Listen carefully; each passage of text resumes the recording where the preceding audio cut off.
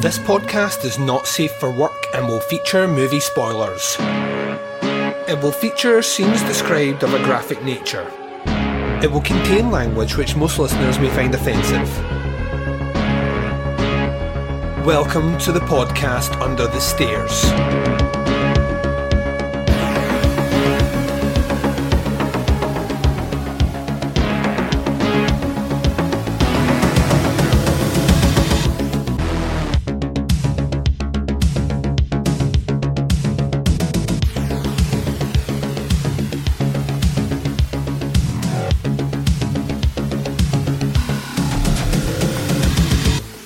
Hi everyone and welcome to the podcast Under the Stairs. This is episode 166. I'm your host Duncan McLeish and welcome to the show.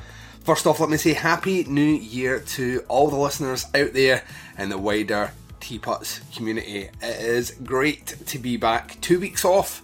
Well, truth be told, 2.5 weeks off because I was a bit more organised than I usually am in years gone past and made sure that all my content was completely done, recorded, edited and in place a good couple of days before the last episode dropped. So I have had a podcast free time, no editing, no stressing, a lot of watching actually. I've watched so much stuff, not strictly horror, but I've watched a lot, played a lot of computer games, just generally lounged about, put on a bit of weight, which I will try my hardest to shed over the next month, and began dry January, which for those people out there that don't know, dry January is when you do not partake of any alcohol for the full month of January, which at first seemed like it was going to be a breeze. I was like, yeah, I've had lots of beer, I've had lots of booze, lots of gin, lots of whiskey, lots of bourbon, too many of them old fashions. Can I get a high five, anyone? I had a lot of that, and then I was like,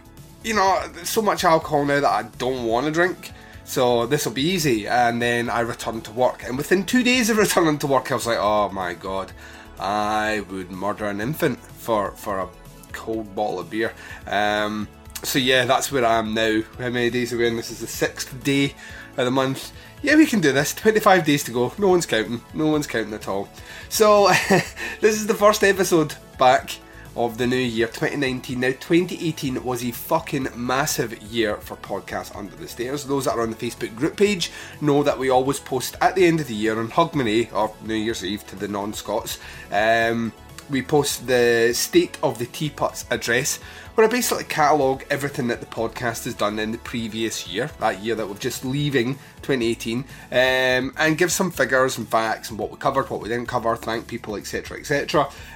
So I'm going to quickly recap some of that here before we start this show. And this show is packed to the fucking gills, ladies and gents. This is, of course, our end of year for 2018 show, which will feature my top 20 horror movies of 2018. Now, to say that this year was incredibly difficult. Now, I've said it previous years. Oh, it's so hard doing my top 20 list. Why did I put myself... This year was painful. As in, there was almost tears in the eyes when certain movies slowly got shunted off the list, as I remembered other titles which were more worthy of a place in my top 20 list. I will also swing out that, remember, this is a personal list. I am not saying that these are the top 20 best horror movies of 2018. No, what I'm saying is that these are my favourite. These are the ones that I thought were the best movies. Now, to balance that out, because let's be honest, hearing me just rabbit on about things is kind of cool, but at the end of the day, I am just one voice in a sea of many. What I did was I asked listeners to swing their top fives, or if you wanted to swing more, you could swing more into me. And yeah, we've got loads of them came in, so I will be going through them as well. So as well as hearing my picks, my choice cuts, you're also going to hear what listeners chose as their top 5 or top 10, etc, etc, as we go along. So they will be coming intermittently through the show, so keep around for that, please, and thank you very much to everyone that submitted their lists in.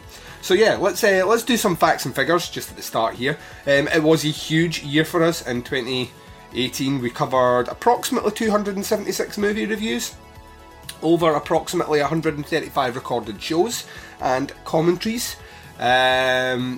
The Baz, in his final year with Podcast Under the Stairs, covered 22 movies, We did amazing business with our Summer Teapots Top 10 series on the 80s. That, well, when you hear what the top 5 episodes were for the year, it's pretty much dominated by that series, and I would say rightly so. It was an incredible amount of work, and my 10 guests were phenomenal, and I think the content we put out is maybe the best in Teapot's history. We will be, of course, returning in the summer with the next instalment of the Summer Teapots Top 10 series, looking at the 1990s as a decade. That one is going to be even bigger in scope. I'm going to try and see if I can expand things out to even more guests, and yeah, we'll see what we can do. I've got a feeling we could make this thing fucking huge if we wanted it. I only conducted 2 interviews in the year with people out with the podcast.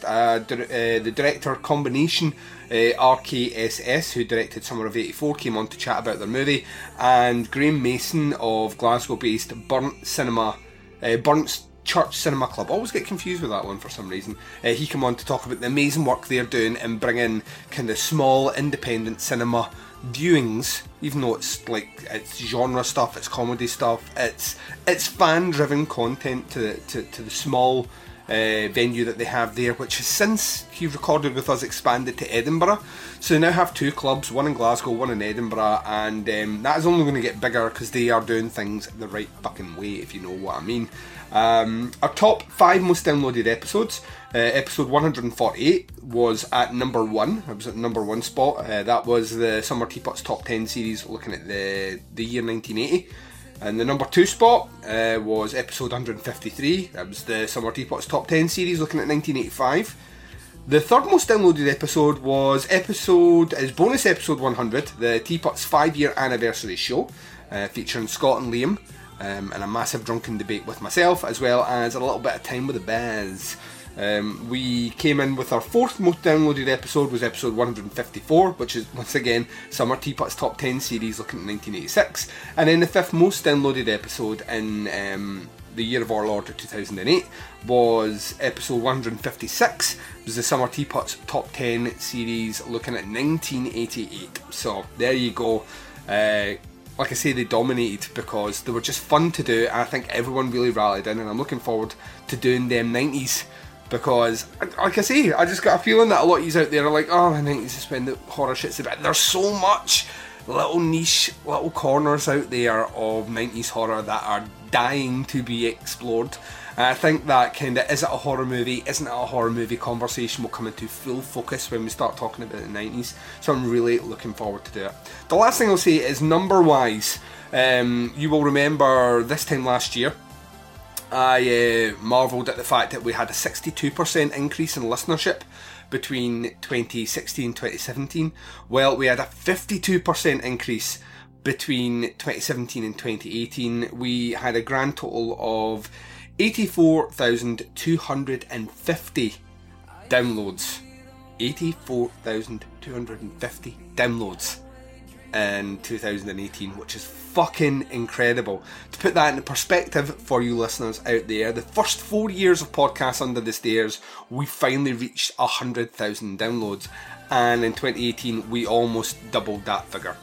So I can't thank you enough. I hope you continue supporting the show. I hope you continue doing what you do, which makes me happy, and I will continue doing what I do, which will hopefully keep you happy.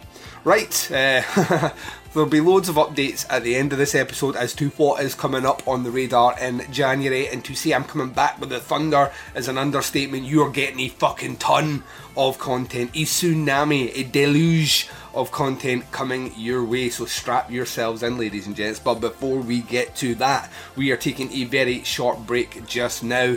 We are going to play some promos for shows that I love. We're going to play a little bit of music, and when we return, I'm going to give you some listener top 5s and top 10s ahead of officially kicking off the Podcast Under the Stairs Top 20 Horror Movies of 2018. All that and more, ladies and gents, coming up right after this.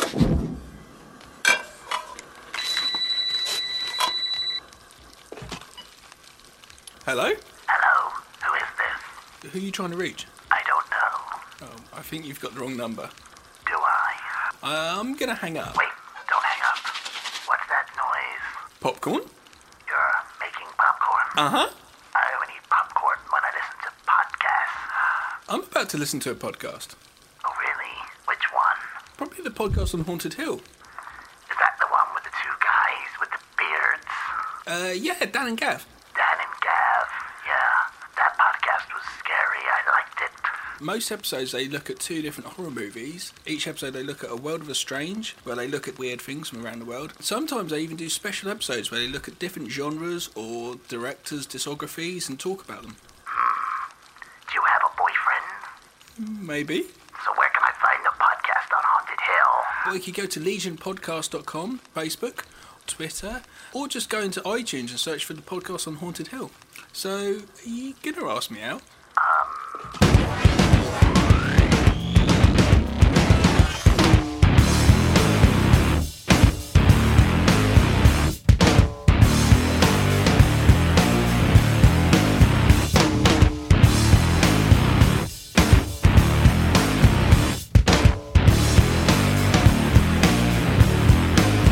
The soul inside you can't erase.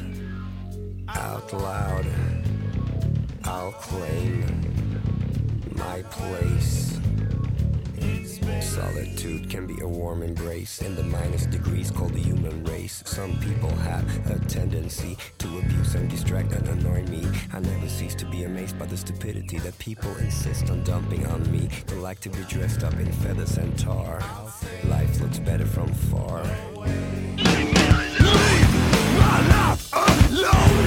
Leave my life alone. Leave my life alone. Let me live my life, living the way I like. Just leave my life alone.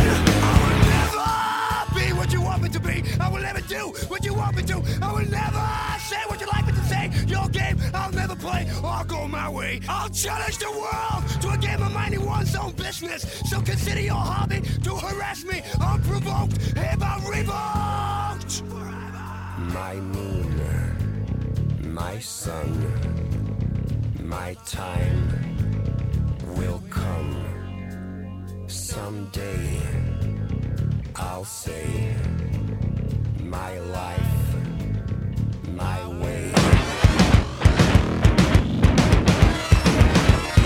Leave my life alone. Leave my life alone. Leave my life alone. Let me live my life, living the way I like. Just leave my life alone. My moon, my sun, my time will come. Someday I'll say my life, my way.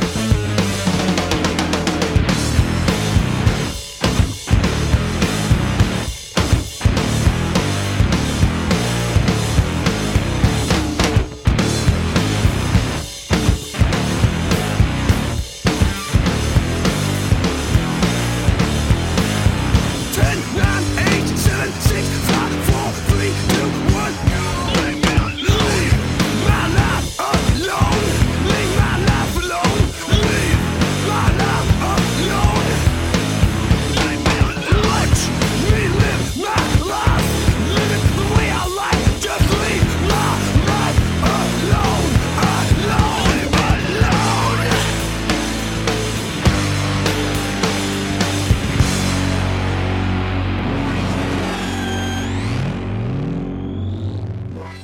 And welcome back. So here we go.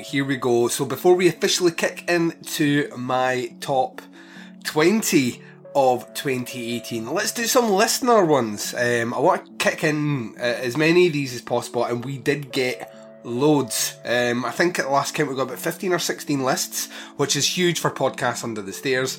Not compared to our listenership, but mostly when I ask people to do things, people are like, hands go in the pockets, start shuffling on the floor, look at the sky, maybe look at their feet. It's always difficult to get people to participate in these things, mostly because people don't have time. So the fact that we got a list of the calibre that we did made me smile, and to tell the truth, while I'm still recording this, I'm still actually receiving drips and drabs. So if I did not make it to your one, it might just be because you just didn't get it in time.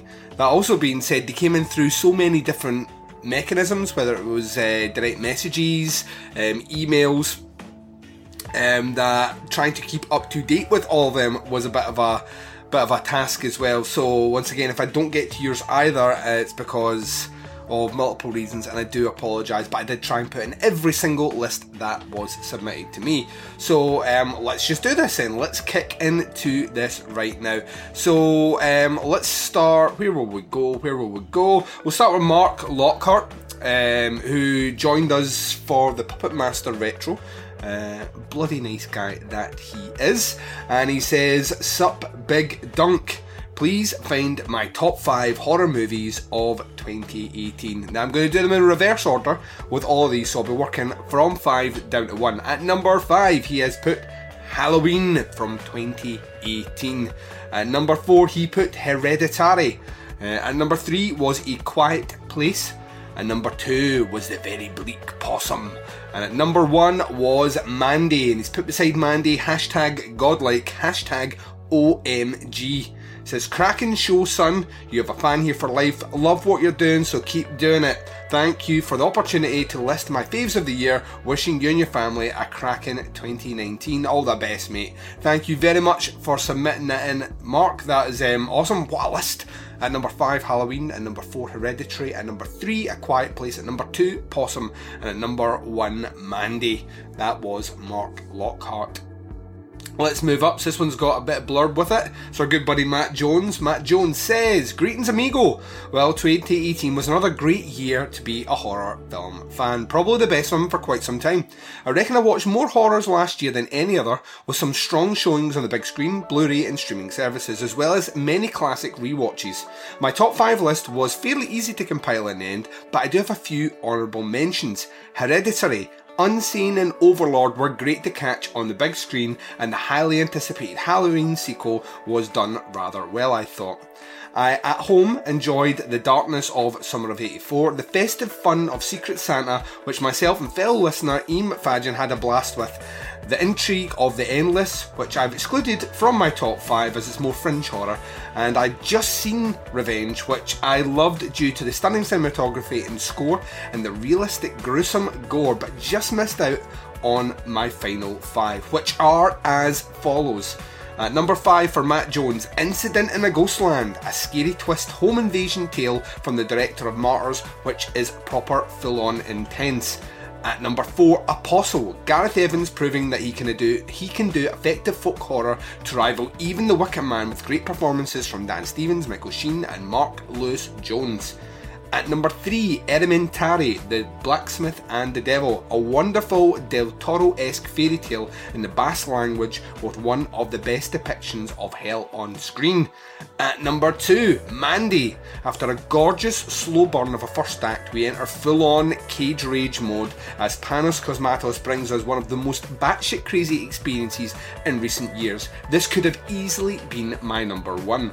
But taking the number 1 spot is A Quiet Place, which delivered incredible tension even on my second viewing at the cinema. John Krasinski steps up to the director role with excellent near dialogue-free acting from himself, wife Emily Blunt and the child actors in this awesome cinematic masterpiece. I don't think I've ever felt such tension in a public place before. So, a very high bar has been set by 2018's horror releases, but there are several films on the horizon I'm looking forward to. What is sure to be another bumper year for Podcasts Under the Stairs. As always, keep up the amazing work and keep us entertained several times a week. I really don't know how you do it, dude. Cheers, Duncan, and a very happy 2019. So Matt Jones coming in with his top 5 at 5, Incident at Ghostland. At 4, Apostle. At number 3, Elementary, The Devil and the Blacksmith. At number 2, Mandy. And at number 1, A Quiet Place. So let's swing it another one. Our good buddy George Cookman Cook says his top 5 for 2018, nice and short, right to the point. Number 5, The Strangers, Pray at Night. And number 4, Mandy. And number 3, Hereditary. And number 2, A Quiet Place. And number 1, taking George's top spot, is a little movie called Revenge. Oh, that's right, Revenge topping his list. The last one of the listener reviews before we jump out and do some of mine. Let's do it. Is from Tony Case. He says, here is my top 5 of the year. And he instantly confused me when he did this. Thanks for this, Tony. At number 6, Summer of 84. At number 5, Revenge. At number 4, Overlord. At number 3, Halloween. At number 2, Suspiria. And at number 1, Mandy. He says, Mandy and Suspiria are neck and neck. Ask me Monday, I give it to Mandy. Then ask me on Tuesday, I'll flip the 2. I really need to see Halloween again to determine if it's number 3 material, but I'm comfortable with the choice for the moment. I think Revenge is a better movie, but Overlord is just so goddamn much fun, I have to rank it higher of the 2. And yes, I slipped a 6 in there. There's no way I can't give a nod to that movie, so I'm ignoring the rules. Feel free to ignore my ignore. Would never ignore your ignore, Tony, and some people submitted top 10 lists, so it feels only right and just. So Tony Casey's top 6, number 6, Summer of 84, and number 5, Revenge, at number 4, Overlord, at number 3, Halloween, and number 2, Suspiria, and at number 1, Mandy. Oh, there we go. Let's slip another one in. Let's be naughty. Can we slip another one in? Would you feel it if I slipped another one in? Terrible question to ask. I know, things have got filthier since Sabaz has left. I don't know what it is. I think I'm overcompensating with a smut. My good buddy, Brett Sampson, the Undead as I know him from Midnight Horror Show, flung me his list, and what a mighty list it is indeed. At number 10 on his list, Mum and Dad. At number 9, Overlord. At number 8, Satan's Slaves. At number 7, The Ritual. At number 6, Terrified. Number 5 is Revenge. Number 4 is Assassination Nation. That's my homeboy Brett. Bringing it. Bring the thunder, Brett. And number 3, The House That Jack Built. Number 2, Mandy. And the number 1 on Brett's list is Hereditary. So there we go. Brett's number 10, Mum and Dad. 9, Overlord. 8, Satan's Slaves. 7, The Ritual. 6, Terrified. 5 is Revenge. 4, Assassination Nation. 3, The House That Jack Built. 2, Mandy. And 1 is Hereditary. So there we go. That's the first group of listener ones. Ladies and gents, we have a ton more to get to, so we will do that after I count down the first 5 on my list. Now, when I say first 5, I mean as in from 20 down to 16. We work from 20 down to 1, like all good lists should go, because there's no atmosphere or no tension if I start with number 1. So that's what we'll be doing. Now, as always, if you listened last year, you'll know that each movie is preceded by a little clip from said movie, which I like to do. I like to find that in there just to keep you guessing, to see if you can guess what the movie is before I say it. And I should kick out some rules. This year, 2018, was the first year that I actually got a chance to go out and do a whole horror film festival. Now, I've done clips and bits and bobs before, but never really taken a full experience in. And I went to Glasgow Fright Fest, and I'll be honest, Glasgow Fright Fest had a huge impact on me, and a few of those films that I saw at that have made my top 20 list, so be forewarned. It has, however, kicked up an immense quandary for me, in that I have now seen movies which are not formally released in the UK, or haven't had a formal release in the UK, and as such it pains me to say I will mention them on my list, but I will also mention an alternative title in its place as well. I don't feel it's fair to say this is my top 7th movie of, the list here, and it's a movie no one can see in the UK. I don't think that's right. What I'll do is I'll highlight them with the caveat there's a very good chance that when they're released in this year, 2019, that they will again make my end of year list. So be forewarned, there will be an alternative title in its place, but a mention for said title. It comes really important as we get to the very top of the list, when a certain movie, which you all expect to top my list because I've done nothing but glow and gush about it all year, didn't get the release I expected it to, so thus has been kind of disqualified from appearing on my list. Also, just putting out these little rules early here because I know for a fact I'm going to get some kickback. like I said before, I will justify my pick for picking them. If you disagree with me, that is fine, but it is my list. It's a personal list. I'm not saying that I'm right and you're wrong by any stretch of the imagination. If you disagree with me, please keep it to yourself. That's all I can say. Or start your own podcast and do your own list. It is probably the nicest way I can put it. I always get kicked back at the end of these shows, and it's generally by people that don't comment much on the page, and it's usually sarcastic in the way of, well, trust you to pick a movie that's or whatever, which is cool. I mean, you're all entitled to your own opinions, but be forewarned, I will justify my reasons. If you disagree, that's your God-given right as a person on this planet, but it's my God-given right as a person on this planet as well to do this show. So let's do it, I'm so excited. So let's find out what made number 20 on my top 20 of 2018. Marry, shag, kill. Zombie Miley, zombie Rihanna, zombie Beyonce. Kill them all, they're zombies. And play it properly. Marry Beyonce. Why are you killing Rihanna? That's not what I said. Well, obviously you're shagging. And that's right, making number 20 on the list. I caught this was the last cinema movie I saw in 2018. It was the last horror movie I officially saw in 2018. It was Anna and the Apocalypse. Now, I heard the buzz about this stemming back to last year when it started doing its festival run. When I say last year, I mean 2017. It did a little bit of festival run in the States. People were gushing about this movie. It then finally made its way to, I think it was Fright Fest. It kind of hammered out into, I want to say this year. I could be wrong about that one, down in London. And then it got a kind of proper release, weirdly, in quite a few cinemas in the UK at the end of 2018. I caught the very final showing in Glasgow. Me and the Baz went along. The Baz claimed he didn't know it was a musical. That's right, it's a musical. But I think he did, and he just wanted to pretend that he was being cool, to who I don't know. But yeah, me and Baz went to see its final showing in Glasgow, and what a showing it was, because John McPhail, the director, was in the audience.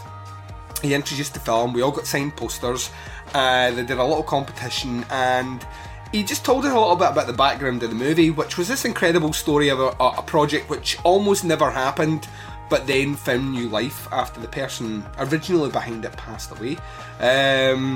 This is described as a Zom-com-rom musical, I think is where they went with it. And it's set in Glasgow, and a lot of people had started using words like glee to describe it, which had instantly got my non-attention, because not something I'm interested in. I'm not the biggest fan of musicals either, but I love this idea of something coming from my home country, which is a little bit different and seems to be captivating, like reviewers and journalists and stuff. So I really wanted to do my little bit, as little as it is, to go out and check the movie in the cinema before it disappears and then comes out in Blu-ray or whatnot in the UK. So me and Baz went to see it, and this movie, I get a feeling in time it'll move up. It made my top 20 list because I wanted to make sure it was in my top 20 list, and the 20th spot was really what I had left. I had to make a tough decision and put out a title at 20 to make sure this made the top 20.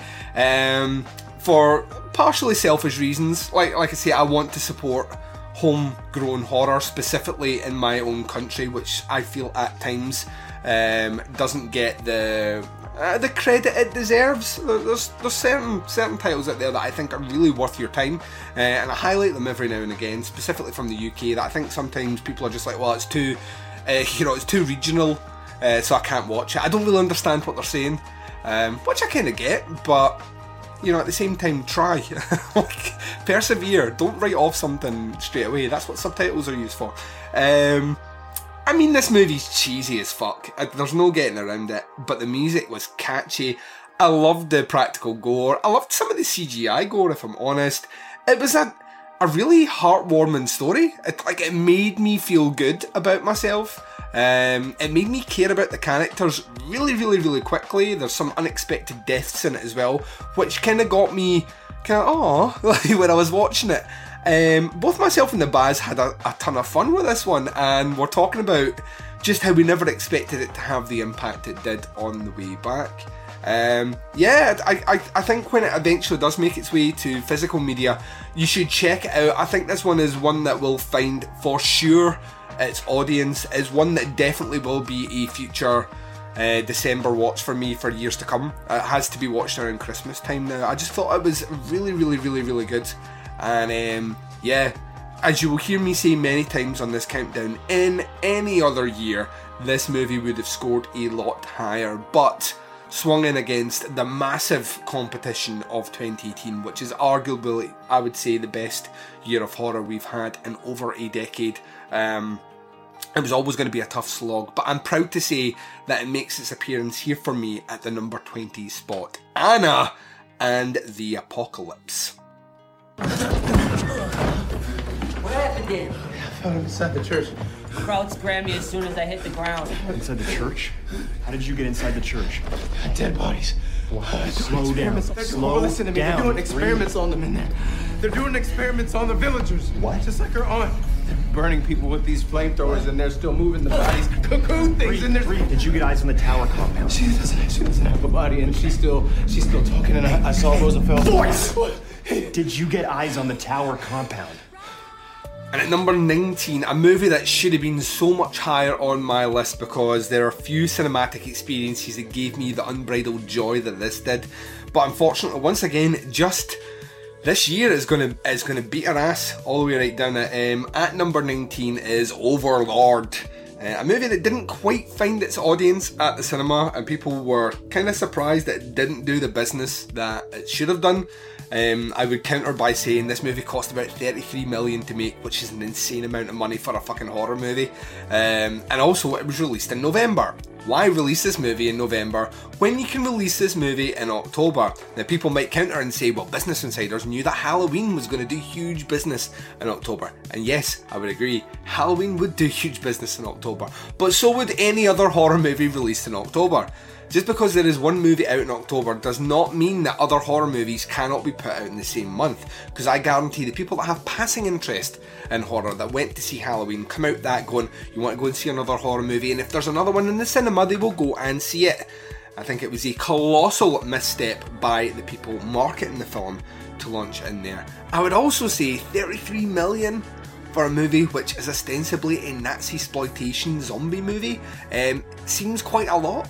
But I've also said this as well. Had you told me 5 years ago that J.J. Abrams' Bad Robot Company would put out a 33 million Nazi-sploitation genre movie, kind of B-movie, genre movie, in a full cinematic run, I would have spat in your face and called you a slut. So I was greatly surprised. This movie is just balls to the wall, just fucking having fun from start to finish. Practical effects, boss. The special effects, boss. The story, kind of great. Alternative history, you know, the landings at D-Day, all that stuff. And just as they're about to do that, these soldiers that have the mission to save the day, to bring down a comms tower, come across this evil experimentation done by the Nazis. It was brilliant. I can't speak highly enough about how much I enjoyed Overlord. I would love to see more of these movies make the cinema. I don't think that will happen because it tends to be that people look at figures rather than how audiences feel. That's how businesses work anyway, and I don't think, because this movie didn't do as well, I think you probably struggle. I would love to see further out from this. I know the Cloverfield stuff is built, a cinematic universe that's built out. I think you could do the same with Overlord. I think you could span this out. Certainly it felt franchisable to me, so we'll wait and see where it goes. It was directed by Julius Avery. This dude can direct. It was great. The opening sequence of this movie, the opening 5 minutes just before the landings, is some of the best kind of war footage. And I am not into war films at all. I love documentaries on war, but I don't like films about war.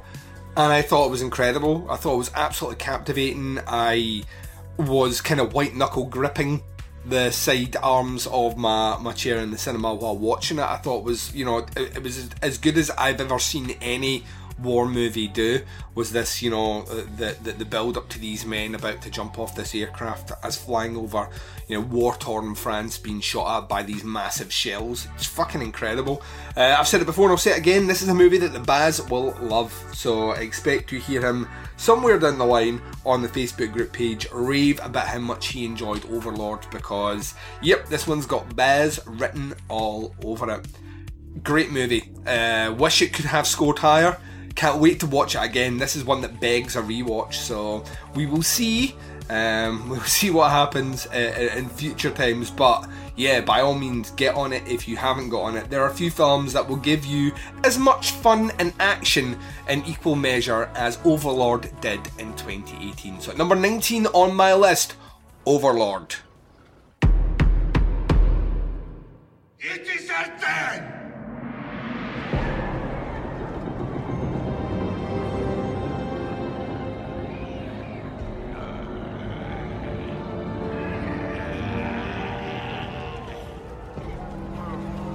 Bison Ankera Cruella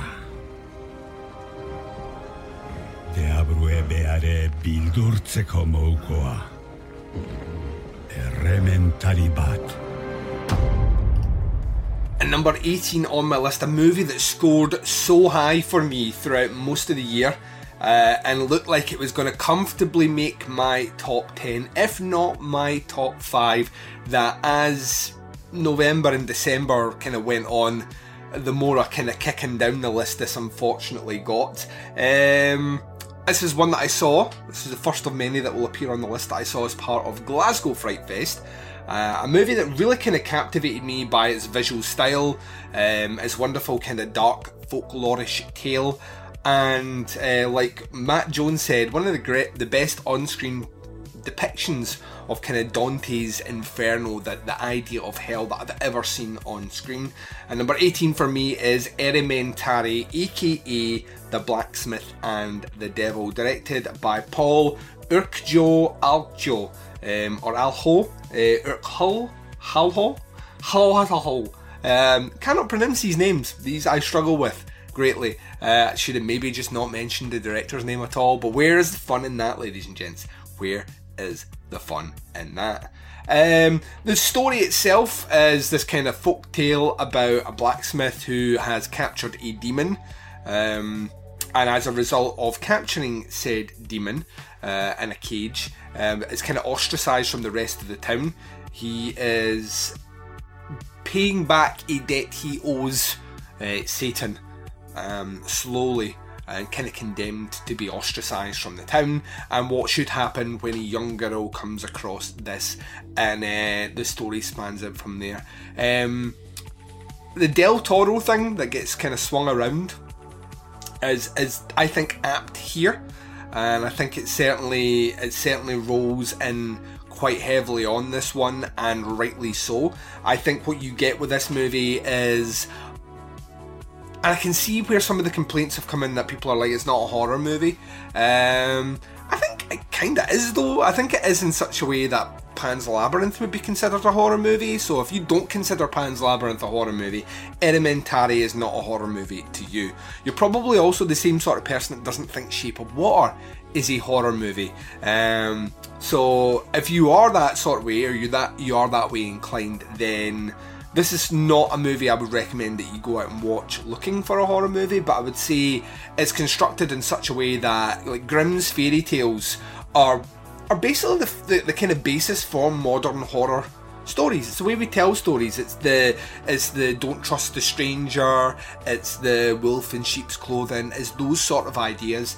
And these are the kind of building blocks, the kind of pillars, the foundations that hold up modern horror. So when movies tackle that sort of fantasy, that sort of folklorish horror story, I think they are totally horror movies. It's difficult to argue they're not, from my perspective, and Elementary is definitely in there. It is a fucking wonderfully shot movie. Looks like a lot of money has been spent on it.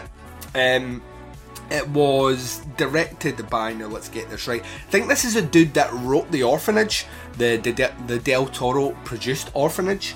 So there's a specific visual eye that these guys seem to be involved with. It was produced by Alex de Iglesia, who has done Day of the Beast, The Bar, or El Bar, Witchin' and Bitchin'. So he's got his specific visual eye, which certainly bleeds into this style as well. It's a Basque folktale, so the Basque region is region of Spain, although greatly contested. I think it's a French, Spanish region, or it's closer to France, or I can't remember. Like, this shows my ignorance in geography, and I apologise to those out there that know a lot better than I. But yeah, so it's done in their regional dialect, which is a kind of version of Spanish, I think. It made its way to Netflix though, in the UK and in the States in October. And I started heavily pumping this movie out on social media. Go, please watch it, it's great. And a lot of the listeners did, and surprisingly enough, it's made a lot of listeners end lists, and a lot of people have been talking about it, which has made me happy. So I know that our buddy Bo Ransdell wasn't enamoured by it. He didn't like the sense of humour in it, but like I say, I countered back in our conversation about that one, saying, I hear what you're saying, but folklore tales tend to have a sense of humour. They kind of have to, because they were told back in times around campfires where, or in large halls where you didn't have any sort of other entertainment, so they were there to enthrall, to scare, to titillate and all the rest, to make you laugh. So the fact that they've captured that in here made me, immensely happy. And the end sequences of hell in this movie are it's like total fucking, slash on a hill with a fucking huge 70-foot stack of Marshall amps behind them with nothing plugged in, just playing to the wind. Totally fucking bitchin', so metal! It made me hard as the dickens, so there we go. So yeah, a lot of chat for this one, but one that I really liked. Probably should have been higher on the list. Probably going to hate myself for keeping it at number 18, but Elementary, there you are, number 18 on the list. Your motherfucking mother should open this door! Motherfuckers! You're going to open this motherfucking door! Number 17 on the list, a movie that blew my fucking mind when I watched it, in the best possible way. A movie that has, in my lexicon, now got me saying, Sawzall. Oh my god. Mum and Dad, directed by Brian Taylor of Crank fame. The Crank director. What would happen if the Crank director moved his hand to horror? Well, you would get Mum and Dad, a movie that allows Nicolas Cage to do what Nicolas Cage does, and does better than maybe any other actor on the planet. Just go batshit fucking crazy. Movie also starred Selma Blair, who is phenomenal, and a little wink nudge happy little appearance from a little guy called Lance Henriksen, which made me so fucking happy. I bounced on my seat the first time I watched it. So I got a screener for this one way back in January, and then took my wife to see it at the cinema in March. I was like, you need to see this fucking movie, and she's like, do I? And I was like, you need to see this fucking movie, and she sat jaw dropped for the entire movie, just unsure what she was watching. The synopsis for this one is basically, it's like, if you've seen that movie Cooties, the Spectrevision Elijah Wood movie, which had kids eating, what was it was like chicken nuggets or something, which made them aggressive against their parents. It's like the reversal of that. In this one here, there's some sort of affliction spreading around the planet which is causing adults to kill their children, to wipe them out. It never goes to explain what has caused it. It doesn't need to, and you're set at ground level with this family who are kind of dysfunctional, with this mum and dad who aren't repressed in a lot of ways, wishing they had done things differently, feeling that they'd lost their youth, slowly come over with this killing hysteria, and this movie just delivered like laugh after cringe after oh my god, I can't believe you just did this on camera, all the way through it. Cage is phenomenal in this movie, like actually straddles the line between what is kind of eye-rolling and this is bitching all the way through it. This is a movie that was easily in my top 10 once again up until about November, and then started to get punch drunk with a couple of movies which came in much later that I just instantly gravitated to a bit more. But talk about thrill rides. I mean, it's about an hour and 25 minutes long. It zips past at an incredible pace and has no time at all to take its foot off the gas. From start to finish, it is just balls to the walls crazy. Cage is maybe, like I say, is the second best Cage performance on my list. That's right, Nicolas Cage made my list twice in 2018. What the fuck is going on? Pigs certainly can fly, according to my list. But yeah, it was great. It was great. Selma Blair, wonderfully wicked. She appears to be a vampire because she isn't aging like normal human beings. And even though there is a great age difference between Cage and Blair, on screen they're a wonderful duo. I love the fact that the movie kind of just like we get a snapshot of something that's happening during this time, and it doesn't feel the need to resolve anything in any sort of way, which just made me happy. I don't want it to be resolved, and the world goes on, so to speak. Yeah, Mum and Dad's bitching. I can't recommend it enough. This to me is the high definition of a fucking bonkers popcorn movie. Get some beers, get some popcorn, sit down, swing the movie on, kill about an hour and a bit of your time, be expected to blink and the movie is finished, and you will not stop smiling from start to finish. Yeah, Mum and Dad at number 17 on my list. Imprisoned her. I, who discovered what she could do for us.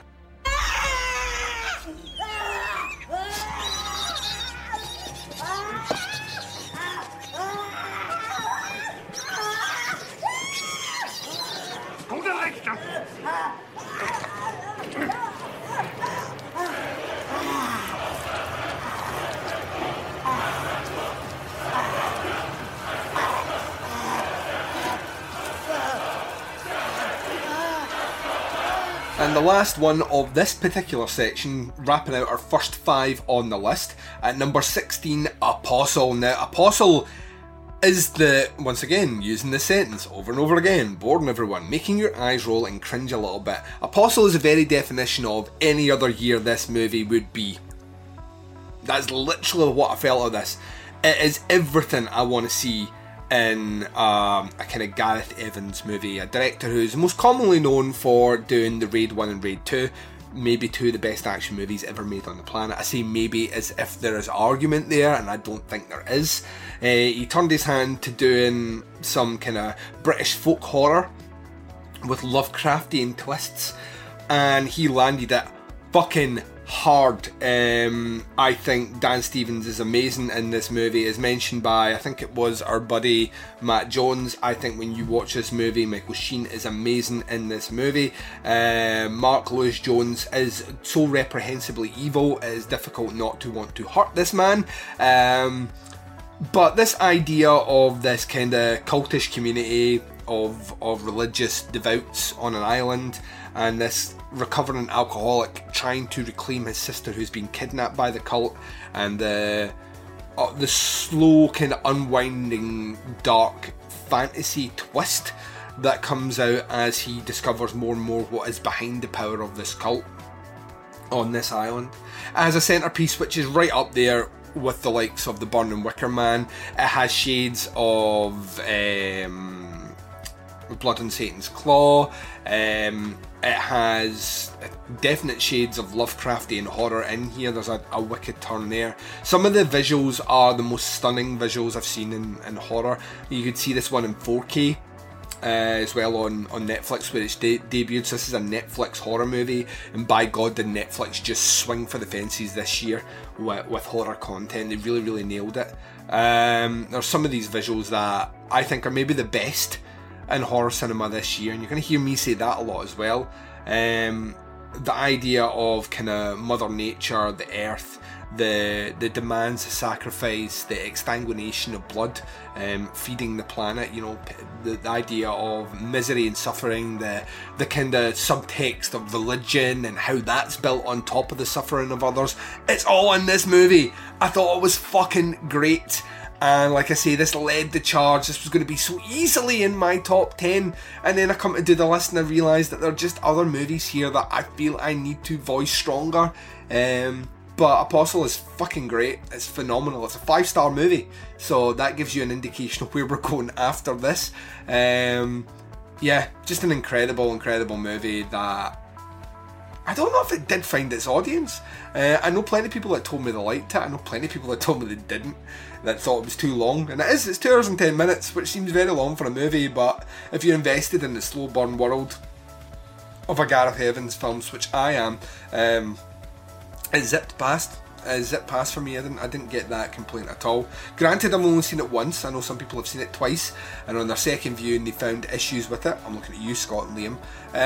I don't want to. I will eventually see this movie again, but if I'm going in to try and pick holes in the movie, then I can pick holes in every movie. But if I go into a movie and I judge it on the experience I had when I watched it, then that's what you get here. An honest review here. Is that a perfect movie? No, by any stretch of the imagination. Did it bring me into a world that I wish we could spend more time in? Yes it did.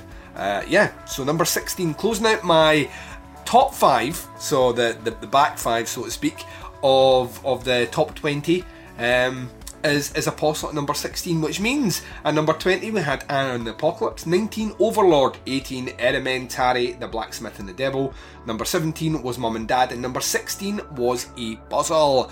We are going to take a short break just now. You're going to hear promos for shows that I love. When we return, we're going to be doing more of your top 5s, and as well as that, we will be looking at, oh yes, more of my lists as we count down on that top 20 of 2018. All that and more coming right up right after this.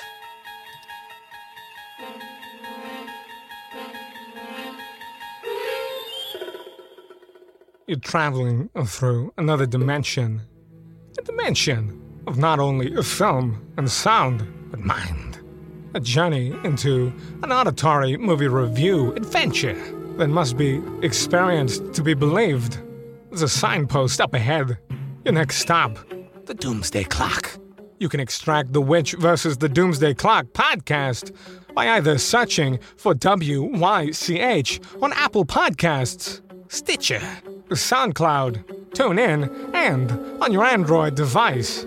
Witch vs. the Doomsday Clock is a proud member of Legion Podcasts, so prepare yourself. The podcast ice is gonna break!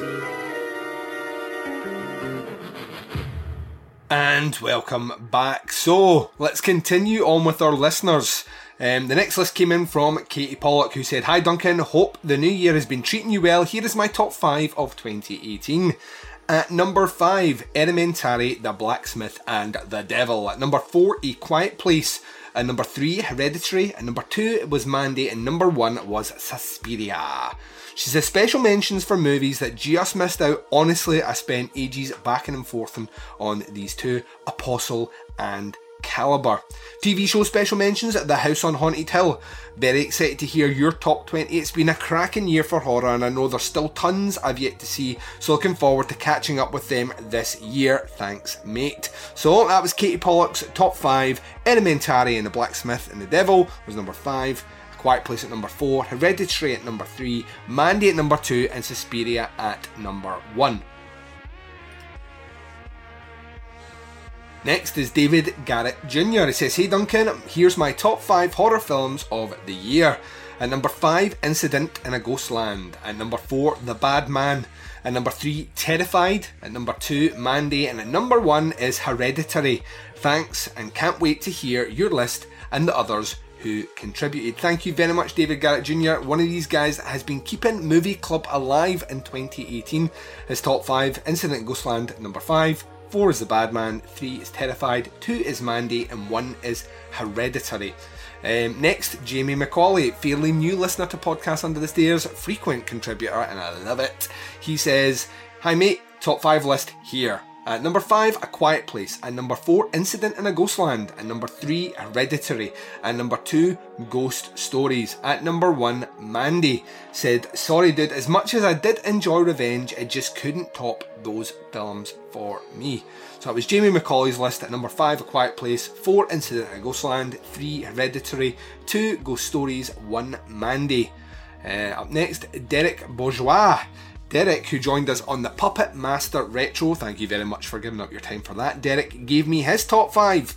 A couple of titles in here I have still to see. Well, when I say a couple, there's one that I have still to see. I'm not aware of your number 3 at all, Derek, so I'm looking forward to checking this out. His top 5: at number 5, The Ritual. At number 4, The Clove Hitch Killer. At number 3, The Black Gloves. I have not seen that movie yet, but it sounds like one that I would love. Number 2, Hereditary. And at number 1, The House That Jack Built. Up next, Michael McCloskey. There should be no surprise on Michael's list here. I think everyone knew what was topping it, but let's get to it. At number 5 on Michael's list is Caliber. Good on you, son. At number 4 was Gonjam, Haunted Asylum. Number 3, Elementary, Blacksmith and the Devil. Number 2 was Mandy. And at number 1, I wonder what could be for Michael. I wonder what it could be.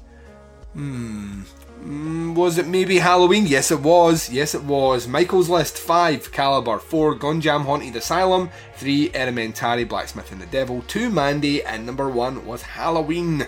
There we go. Thanks very much for submitting that in, Michael. Let's jump up and check out Matt Woods. He says, "Here you go, boss man. Cheers for all your hard work and opening my eyes to some great movies, and maybe even allowing certain movies that I wouldn't have watched enter my life." So thank you for that. It's been a great 2018 for horror for me. Long may it continue for 2019.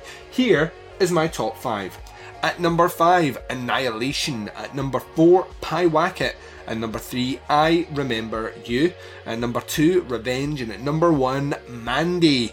There we go. Thank you very much for submitting that list in, Matt Wood. I very much like you. Cannot wait to see where 2019 takes us. It can only go up, surely. Can't go down from here. So Matt Woods was 5, Annihilation. 4, Pyewacket. 3, I Remember You. 2, Revenge. And 1, Mandy. Let's do another one here. Right, next is Abraham Ram. He says, "Here's my top 5 of 2018, dude. Hope it's not too late to submit my list. Never too late for you, Abraham." He says, number 5, You Might Be the Killer. Number 4 was Satan's Slaves. Number 3 was Overlord. Number 2 was Halloween. And number 1 was Hereditary. So Abraham's list: 5, You Might Be the Killer. 4, Satan's Slaves. 3, Overlord. 2, Halloween. And 1, Hereditary. So one more and then we'll jump back to my list. This one is wordy, so bear with us. Rob Millen said, "It's my first time writing to be part of the show and already I'm failing to follow instructions." Everyone fails the instructions, Rob, so it's okay. 2018 was just too chock full of great horror films to limit myself to 5 choices. Even limiting myself to 10 has been a hard choice to make. However, so as not to drag the entire podcast to a halt while you read my list, I've chosen to only highlight 5 films out my 10 that I think are least likely to appear on other lists. So let's find out about them. At number 10, await further instructions. You're right, Rob, I've never heard of this one. It says, one of 3 movies on my list this year that takes place during Christmas. This one is set in a household already to the brink of fighting due to Brexit-fueled hatred, leading to a very uncomfortable and all too familiar experience for anyone politically divided family. The tension ramps up, and throughout the first 2 acts, they're trapped inside their home by a mysterious outside force that speaks to them through their television set, and then leads to a gonzo final 15 minutes filled with great practical effects that are a little bit Cronenberg and a little bit Hellraiser too. I think even for those find the message of the film a bit too heavy-handed will love the crazy ending. I've not heard of this one, Rob, so it's on my list now. Await further instructions at number 10. At number 9, Revenge. At number 8, Puka, another Christmas movie. This one delivered by Nacho Vigalondo, director of Time Crimes and Colossal, as part of Hulu's Into the Dark series. A down-on-luck actor takes up a role of a cute and cuddly Christmas toy, Puka, who can either be naughty or nice, and has a theme song that feels like it would fit right alongside the Silver Shamrock song in Halloween 3. It's not long before his life is thrown into disarray when you begin to wonder if he's going mad or if Puka is alive and acting on its own. The film is highlighted by Suspiria-like neon lighting and strange dreamlike visions as to build slowly to a heated climax that left me eager to figure out what was really going on. The acting is strong enough to keep me engaged the entire time, and while I can see the ending as positively divisive, I think the journey there was worth its time. So that's Puka at number 8. I've not heard of that one. I did a bit of searching and it's not been released in the UK, so I'm not sure when I'll get to see it, Rob, but it is on my list for sure. Number 7 is The Endless. Number 8, One Cut of the Dead. I was excited to see this pop up on Amazon Prime days before the end of 2018, only to be left feeling of guilt, or feelings of guilt, when I learned later that it was an illegally uploaded bootleg of the film. Why such guilt for something I couldn't have known? Well, it's probably because it had something to do with the fuzzy feelings I was left with after watching One Cut of the Dead. Most of the press around the film has been focused on the 40-minute one take of the zombie movie it opens up with, and it's certainly quite an achievement, but I think it's what comes after it that will really leave the mark on me. It was unexpectedly funny, heartwarming, and utterly surprising in that special way that only Japanese cinema often is. I'm eager to get a chance to support the filmmakers when it is Blu-ray and hope that the leak doesn't spoil US release plans. So number 6 was One Cut of the Dead. I'm going to see it on Monday, the day that this episode drops, Monday the 7th, in the cinema in the UK. Can't wait to see it, Rob. I know what you're saying. I saw it go viral as soon as people announced that it was on Prime, and the despair of Third Window, who are the distributors, trying to basically claw it off Amazon as quick as possible, and obviously it sparks conversations that will need to be taken forward there to see how things go. Hasn't been officially released in the UK until 2019, so it is not in contention for my top 28 list. However, this movie was that you're about to talk about here. Number 5, Assassination Nation. When I first saw the trailer for it, it looked like a knockoff The Purge, but I happened across an article talking about the casting of a transgender actress, Harry Neff, and a role as of a member of your typical group of high school girls, and the first attempt to be an inclusive intrigued me. And boy, am I glad that I decided to give this one a chance. It slaps you across the face moments into the film with a montage of so many transgressive acts that will take place in it and never lets up. It really dives into the horror conventions of being filmed with a male gaze, but then chastises the very thing by talking about toxic masculinity. When everyone's secrets are revealed by an internet leak, you can feel the emotion pour from the actors as they deal with their lives being ruined by it. It's filled with great performances, including a slimy Joel McHale, and if none of that appeals to you, then behold one of the best home invasion sequences you'll ever see that goes on for probably 10 minutes of the film, but feels like an eternity. The only complaint I can levy at the film is the ending feels incomplete or anticlimactic after its huge build up to it. So there we go, Assassination Nation at number 5. At number 4, Anna and the Apocalypse. At number 3, Cargo. I'm a sucker for anything that makes me cry, and Cargo managed to make me tears pour down in buckets, and presented as much like a family drama as it is a horror film. That may be to the detriment of some, but strong emotional attachment you develop for the characters, I think, alleviates moments of horror. No horror film this year has made me care about the fate of its characters than this one did, and I think the emotional attachment is something we need to pay more attention to in horror. I want to be afraid for them more than I want to be afraid for myself. Martin Freeman carries the film on his back, pun intended if you've seen the film, and makes interactions with other characters feel very real, despite taking place in a zombie-infested outback.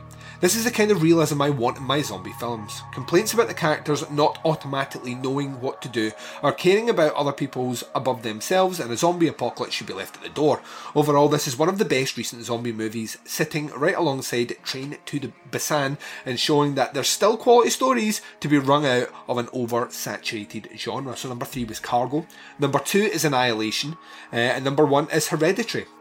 Enough will be said about, at the very least, my top 2, that I didn't feel the need to say any more about them. All 10 of these are great films, and I could easily have picked 10 more to talk about with the glut of greatness this year.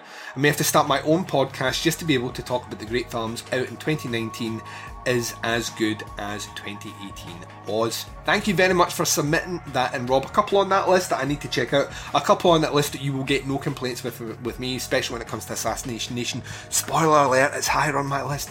It's higher up on my list. So let's go back through his. Number 10, Await Further Instructions. 9 was Revenge. 8 was Puka. 7, The Endless. 6, One Cut of the Dead. 5, Assassination Nation. 4, Anna and the Apocalypse. 3, Cargo. 2, Annihilation. And 1, Hereditary. So that was Rob Millen. Thank you very much for submitting that in. Right, shall we take a short break from listener ones and gear ourselves up for a little bit more of Teapot's Top 20 action? I think so.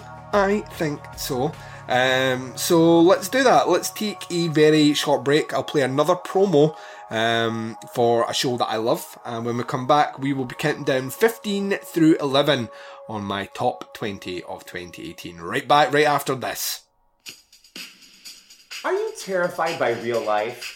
Us too! Do you like horror movies? Us too! Then join Maddie and Andrew, your co-hosts, for a new podcast that explores horror in real life and horror in the movies, and all with a fresh and fabulous gay perspective.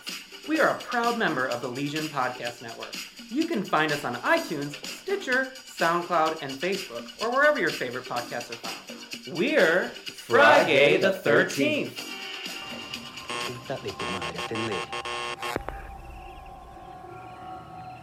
Walter. Walter. Walter, soy Juan. Estás ahí, boludo, te escucho, estás ahí. Hey. Dale, boludo, te estoy escuchando, sos vos, dale. Hey. ¿Podés parar de golpear la pared? Che, boludo, ¿podés dejar de golpear, boludos, que se escucha todo en mi casa? 5 de la mañana, boludo, ¿qué te pensás? Te voy a mandar la cana, ¿eso querés? ¡Porro!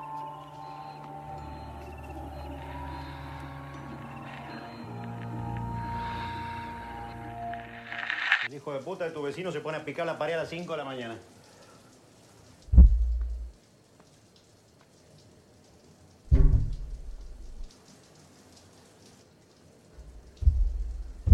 No es Walter. ¿Clara, sos vos? ¿Sos vos la que golpea?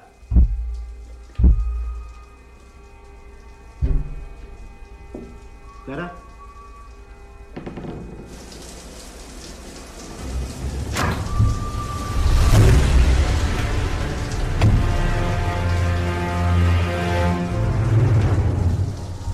And number 15 on my list, a movie that made its way all the way directly to Shudder as a Shudder exclusive after playing Fright Fest in London, which I did not see.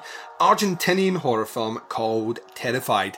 Now, I'd heard a lot of build up about this one. A lot of the press about it before it came out was, this movie will make you shit your pants. Or words to that effect. I don't know if you can put that on a poster. I think you should be able to, but I don't know if you can. And I was very much getting ready to do the Robert Downey Jr. eye roll meme.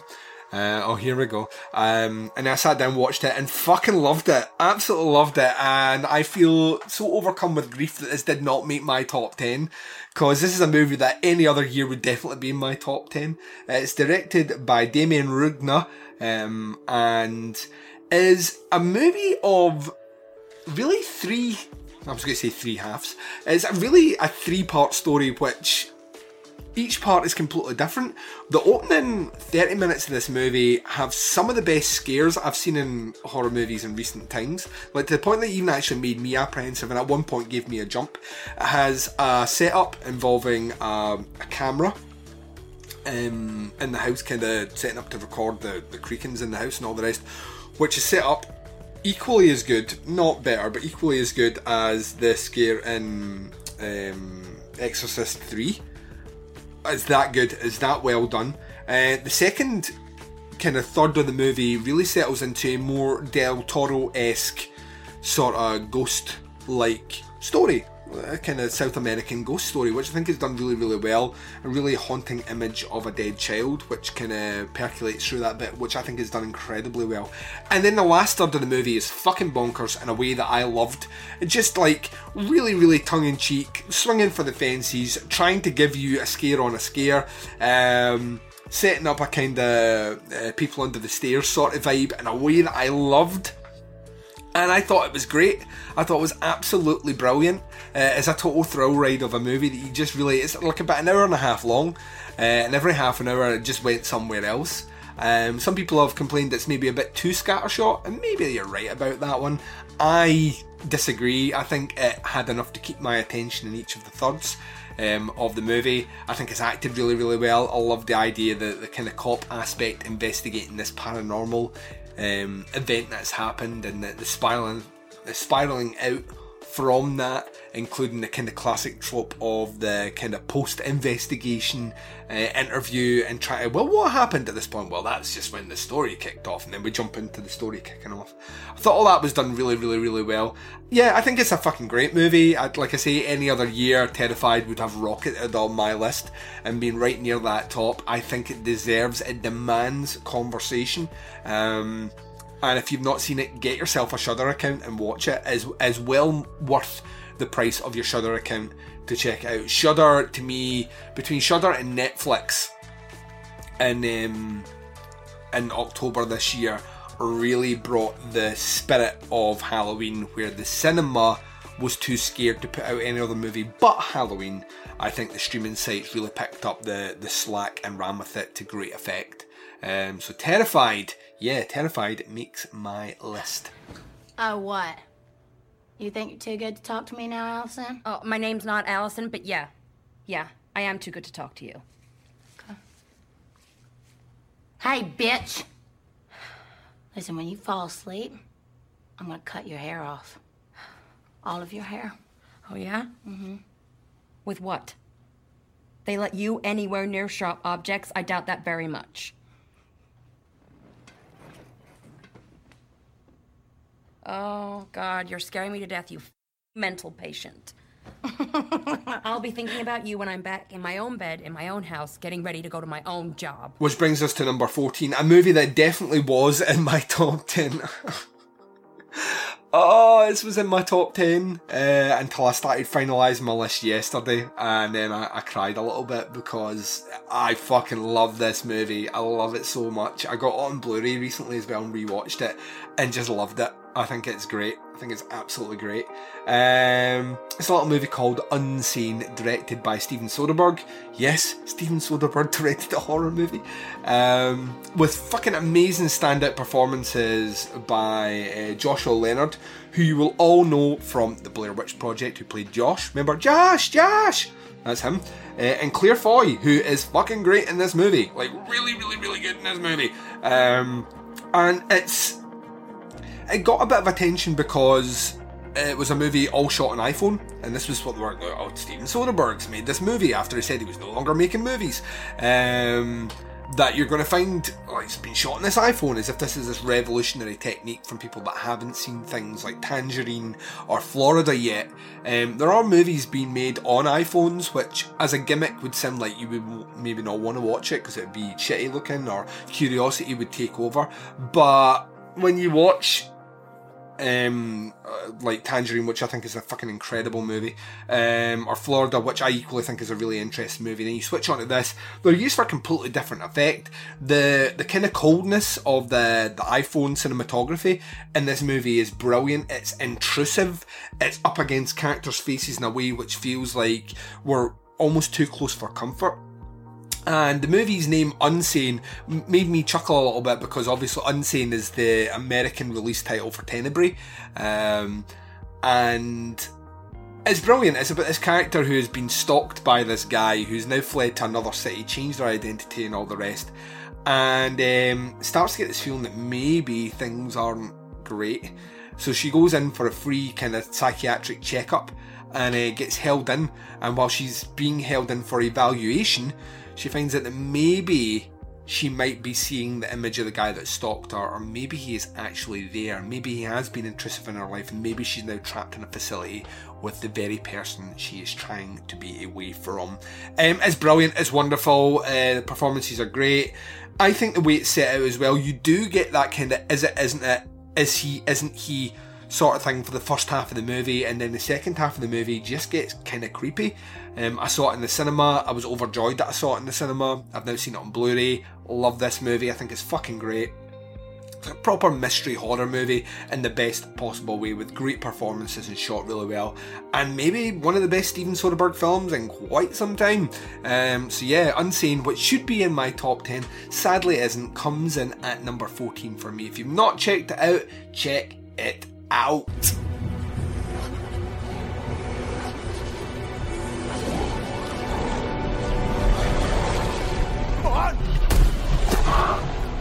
Come on! Shoot, man! Use your gun!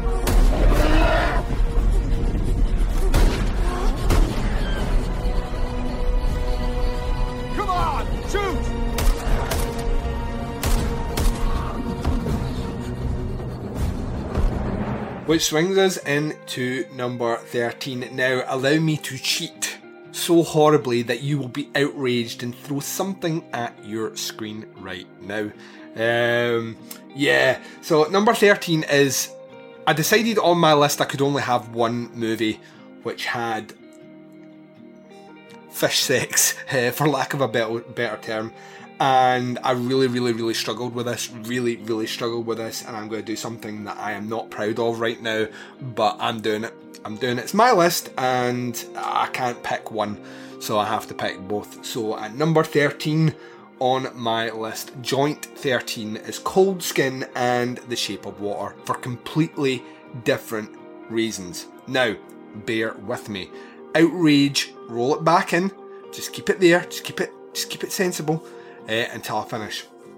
Cold Skin and The Shape of Water are two movies that come out by what I would consider really auteuristic directors, Avi Argans, who is certainly finding his voice. He's done some great movies, he's done some not so great movies, if you know what I mean. Check out Crucifixion, which is a terrible movie from this year, but then look at Frontiers, which is a fucking phenomenal movie, and Guillermo del Toro, who won Best Picture for this. You know, he was described as, you know, like basically Guillermo del Toro getting this Oscar is the Oscars' way of saying we should have given you this years ago, but you've delivered a movie which I don't think is the best Del Toro movie, but I thought was phenomenal to look at. It's a movie that is this big soapy hand job towards, you know, the movies of the 1930s, 40s and 50s, and whereas I think Cold Skin plays very much to this kind of background of almost those kind of siege movies in the 90s, you know, those kind of war siege movies, whether it's something like Last of the Mohicans or The Patriot or Braveheart or something like that. Kind of plays in that level as well, where you have these characters fighting innumerable odds to try and survive. So both take their own stands on that, whether it's Cold Skin or Shape of Water. And they're very different movies. The Shape of Water is a very heartwarming yet sinister, bizarre little movie.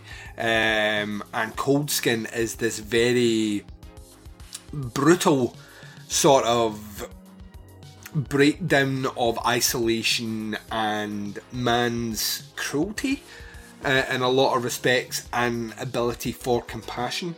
What you get with both these movies is incredible cinematography. Cold Skin, it has the kind of, has that cold sort of palette. It's greys, it's blues, it's blacks, you know, it feels like a very cold movie. The Shape of Water has all those colours that we would associate with, if we could colorise Universal horror movies, then that's the colours they would be. I think it's done really well. Both have incredible performances from villains. Ray Stevenson in Cold Skin is phenomenal. What's his face? Big Buddy. Michael Shannon in The Shape of Water. Both great villainous performances. Both have wonderful scores as well. Shape of Water's got a phenomenal score, but the Cold Skin score should not be undermined. It's got a really powerful score, which I think aids it. The kind of use of fish people, both brilliant in both. I think the actual prosthetic effects, phenomenal in both movies. So I think they're both in there. They're two very different movies.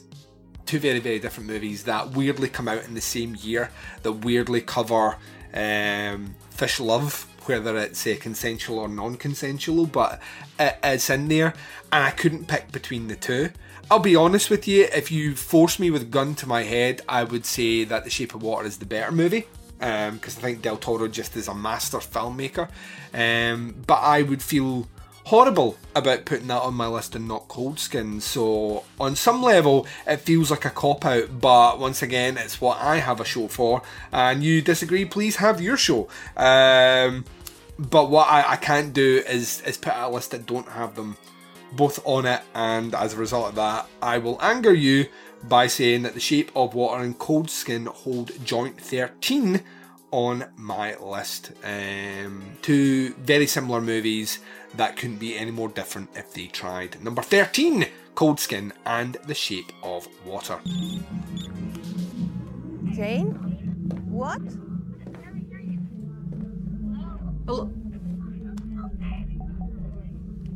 Hello? Jane, I can't hear you.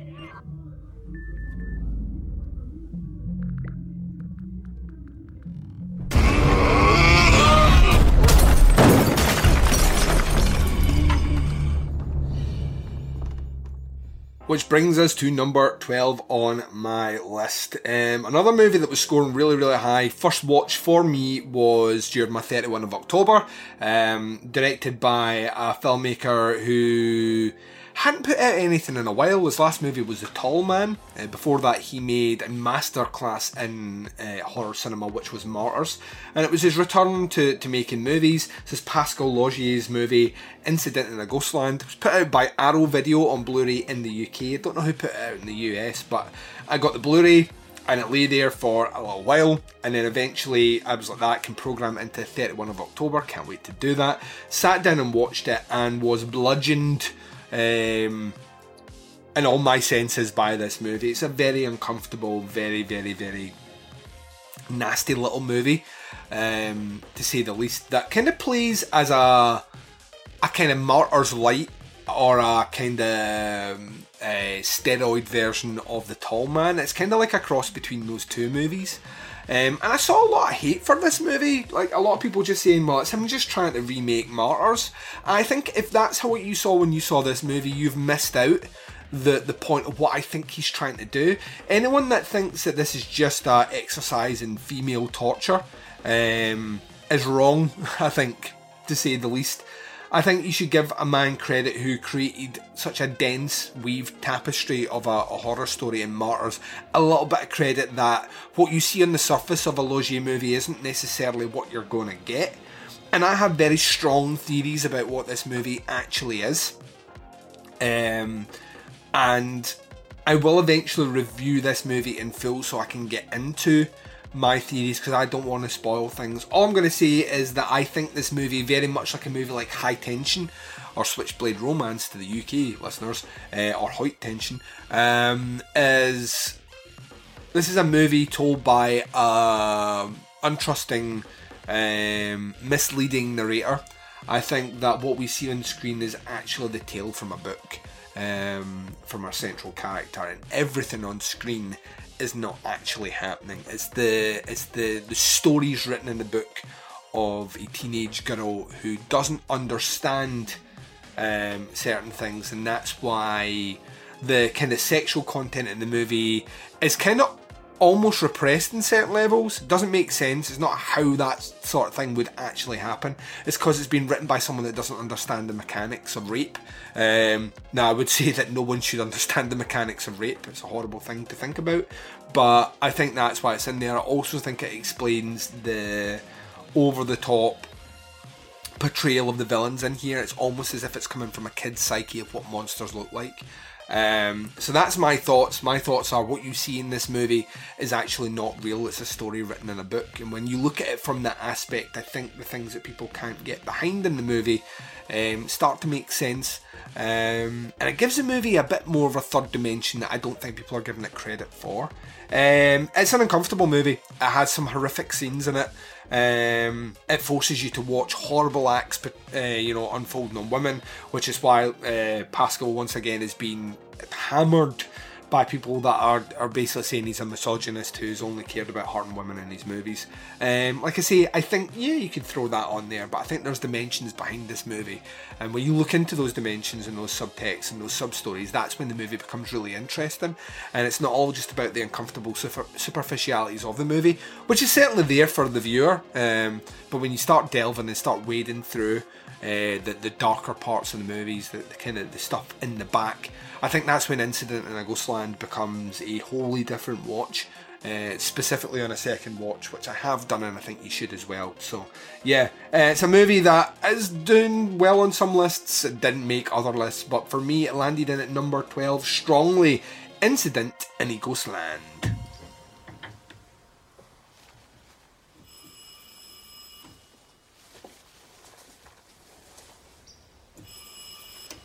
Hang on.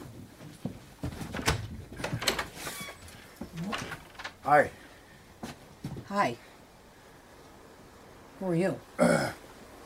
Police. Did something happen? Oh, no. Luckily, nothing has happened as of yet.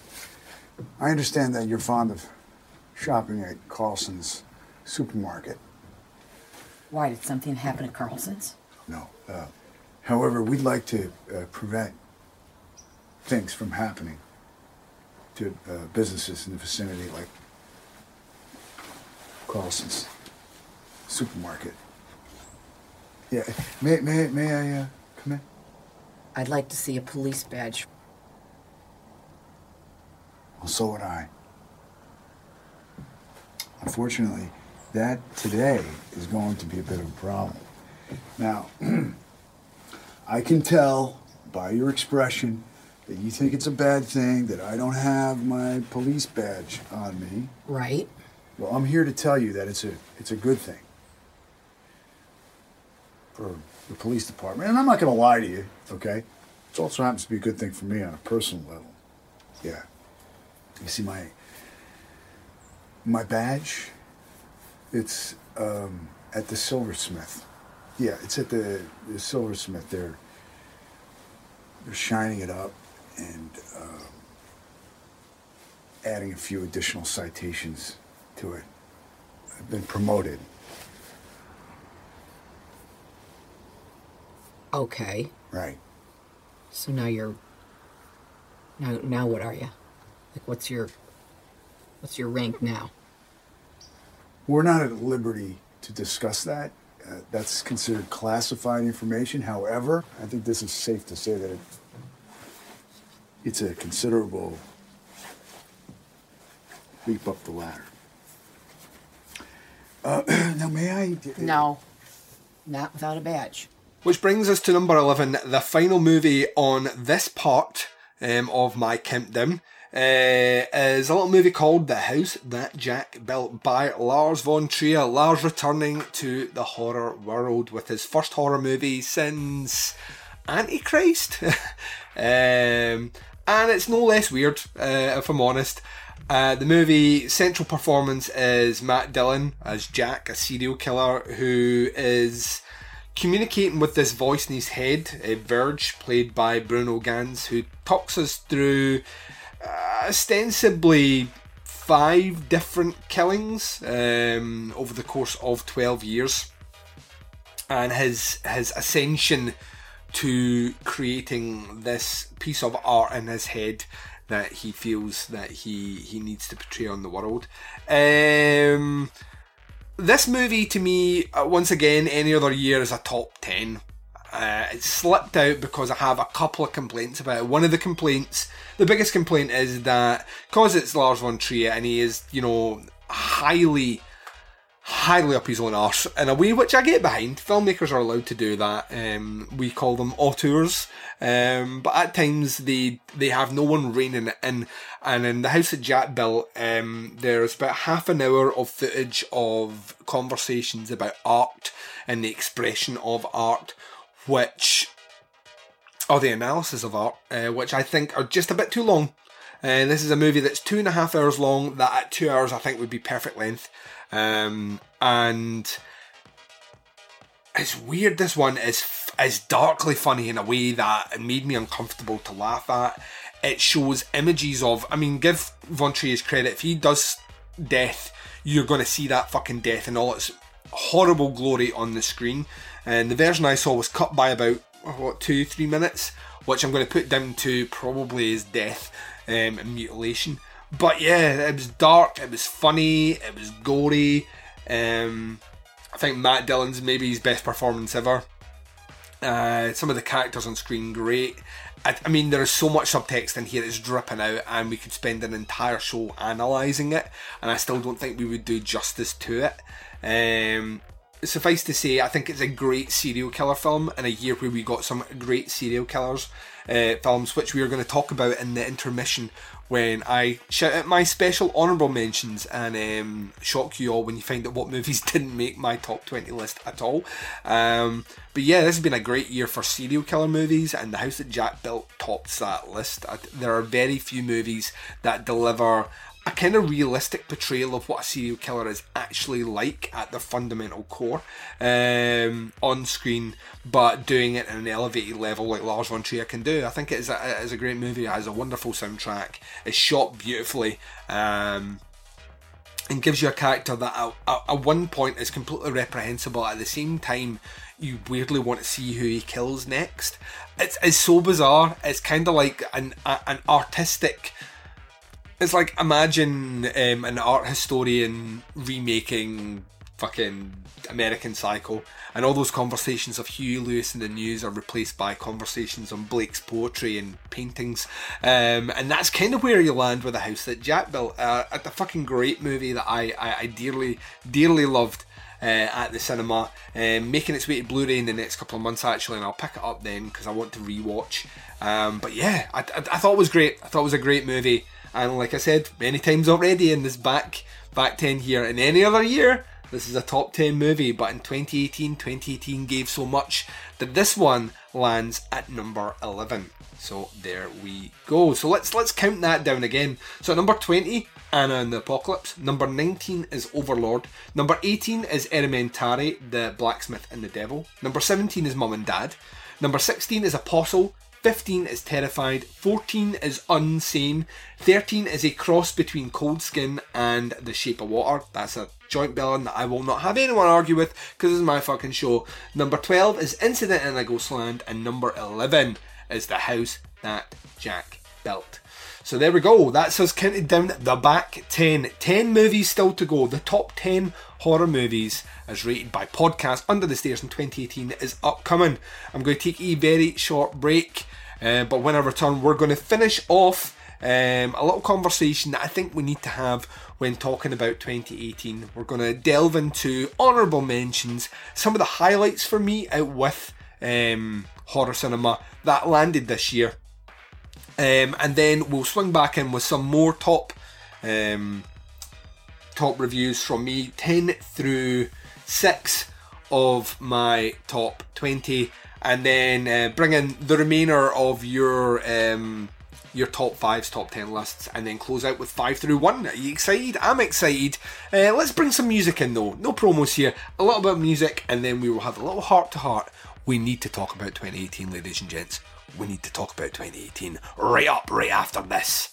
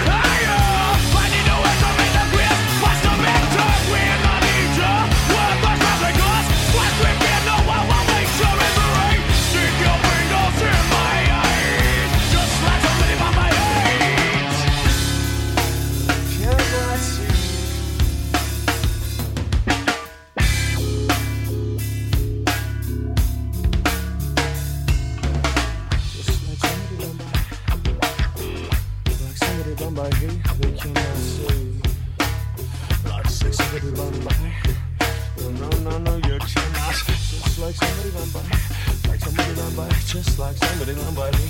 They cannot see, just like somebody blind by hate you. You know they cannot see, just like somebody blind by, just like somebody blind by, just like somebody blind by hate. They cannot see, just like somebody blind by, just like somebody blind by, just like somebody blind by.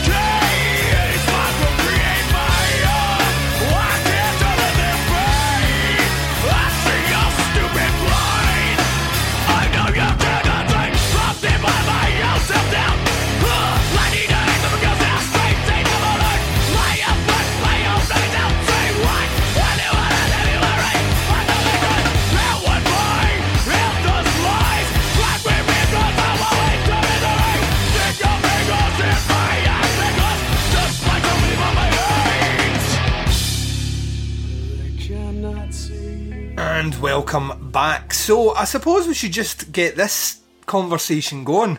2018 as a whole. Now, there will be some obvious notable exclusions to the top 20 list. And that's purely because there's 20 movies to play with.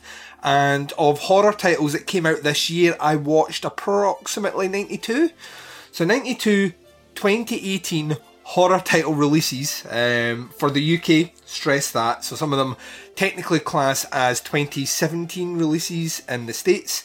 And looking through your lists, there were some titles that started making appearances which are clearly not on my list.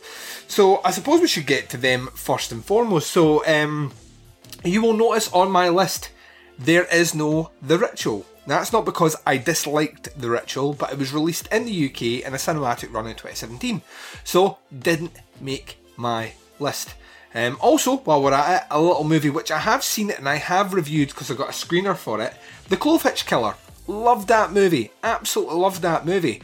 It's not officially been released in the UK yet though, so once again, excluded from the list. So, kind of feel a bit bummed out about that one as well. Whilst we're at it, we should also talk about, just in general, some of the big ones that didn't make it. So you are probably sitting saying, Duncan must have really liked that Halloween movie. Duncan did really like that Halloween movie. That new Halloween movie did not crack my top 20. Now you may be gobsmacked at this point. You may be outraged.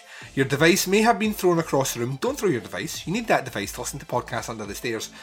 As good as it was, and it was good, I somehow fall in the middle of the fence on that one. So there are the people that absolutely adore it for what it is, and there are people that have serious issues with that movie, and I kind of fall in the middle. I think it's a great little movie.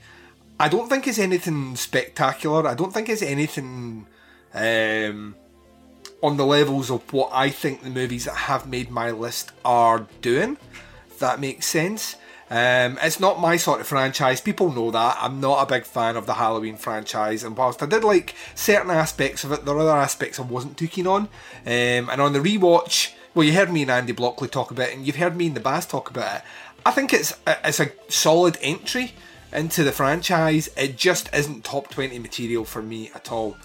Now, that being said, I did see that at the cinema, and it was a great cinematic experience for me. I really, really enjoyed seeing it both times in the cinema. Halloween it felt like an event piece of cinema for me.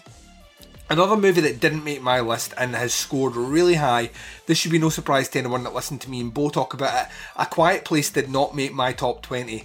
I would argue though that Quiet Place was probably one of the best cinematic experiences I had watching a horror movie this year. I've never been in a packed cinema where no one made a sound. Like, everyone sat, like, shushed in pure silence during that movie, barring a couple of jump scares which, got people screaming and popcorn lifting off the ground. But to me, it's not a top 20 movie.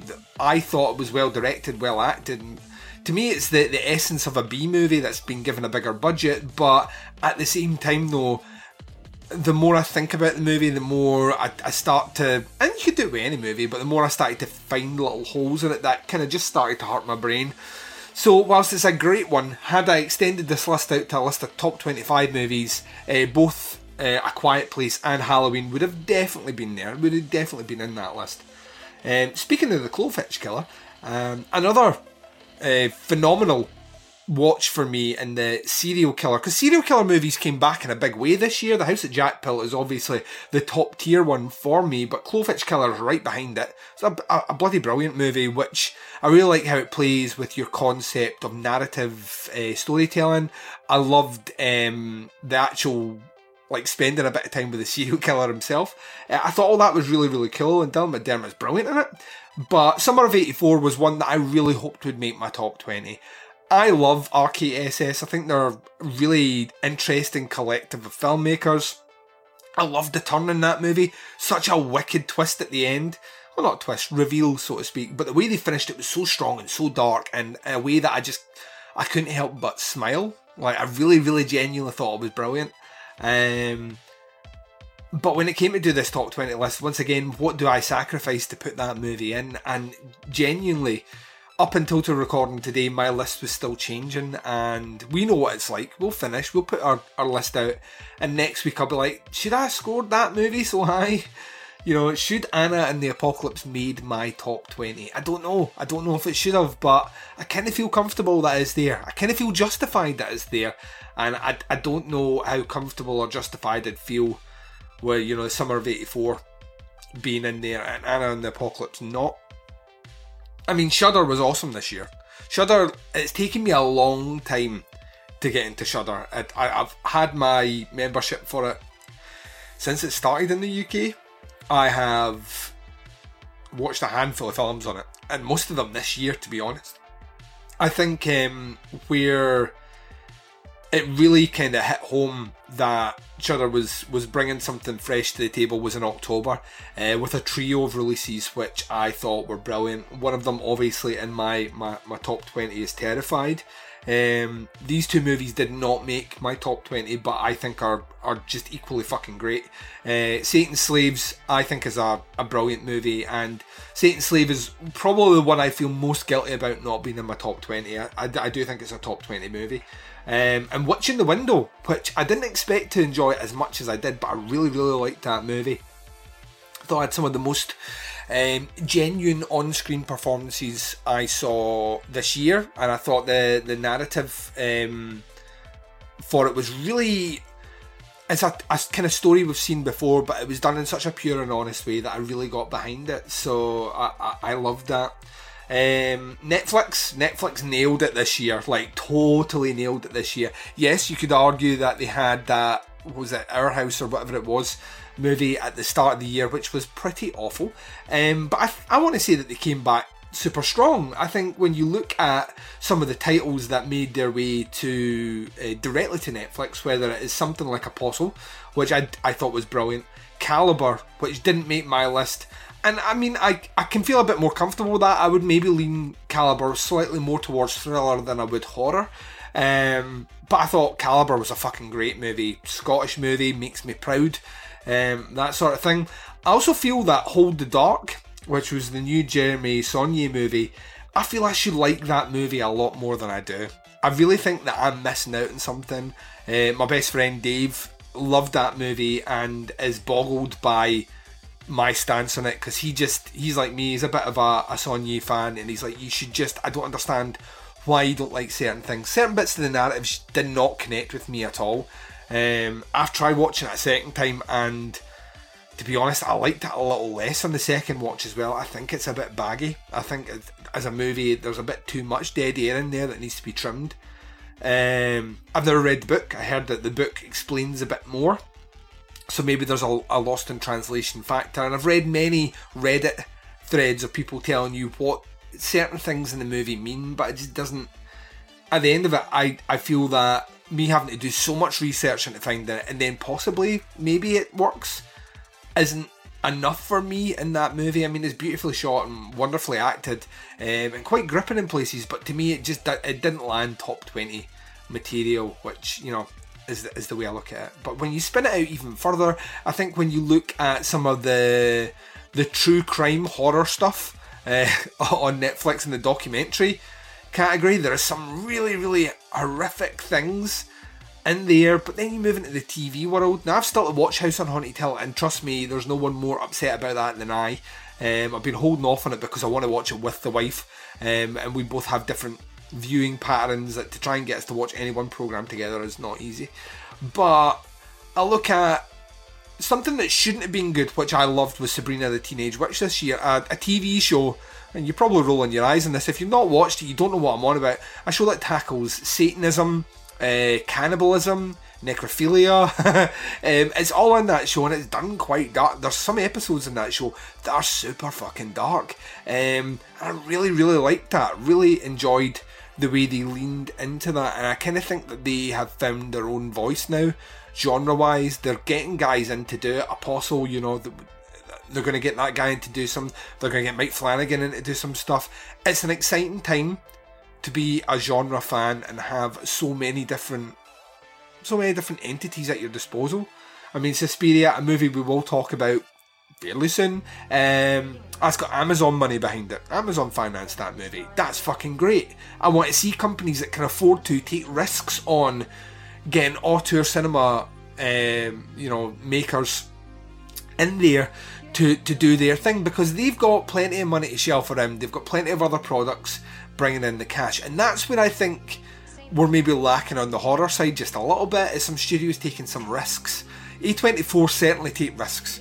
There's no disputing that, and they're rewarded most of the time for it. I'd like to see more studios, like a studio that puts out something like A Quiet Place, which cleans up at the box office. I want to see a riskier, more indie themed and styled horror movie put out by them. You know, give it a bit of cash. If it doesn't make its money back, then, you know, you've been offset by the more than adequate amount of money that a movie like A Quiet Place has made. So I think that hangs there as well. So yeah, so if you're looking for Summer of 84 or The Clovitch Killer, Satan's Slaves, Witch in the Window, or You Might Be the Killer, a movie which I saw really towards the end of the year and I loved it so much, a kind of goofy kind of horror comedy slasher, kind of reminded me of Final Girls but a bit more vicious, or like A Quiet Place or Halloween, Caliber, Hold the Dark, and you look and you say, why are these movies not on your top 20 list, Duncan? Well, trust me, there's no one more pained that they aren't. There's no one that would have been more happy had they not. But if you swing all those movies in, we're almost in a top 30 by that point. And as much as I want to keep doing these episodes and expanding them out, there is a certain point where I think top 20 is too much info. I think I should only be doing a top 10, but then I feel guilty that I'm missing out movies, and there has to be a line in the sand somewhere. 2018 was a phenomenal year for horror, like a phenomenal year in horror. I almost saw one horror title, sometimes two, at the cinema every month of the year, and I can't think of any other time that's happened, and it's going to continue on. The TV world is dominating things, whether it's something like Channel Zero, which is still putting out things, The Walking Dead, which is clinging on, you know, with death grips to make its way through, or something like The Terror, which was critically well received but didn't get its audience base. The Terror is a phenomenal TV show, which is the epitome of everything I love about the genre. Dark, gloomy, moody, long, drawn out character study, paranoia. It's like The Thing on a boat and stuck in Antarctica. I thought it was great. We had so many different avenues and so many different places to go down that it's difficult to argue that this year isn't the best in a long, long time.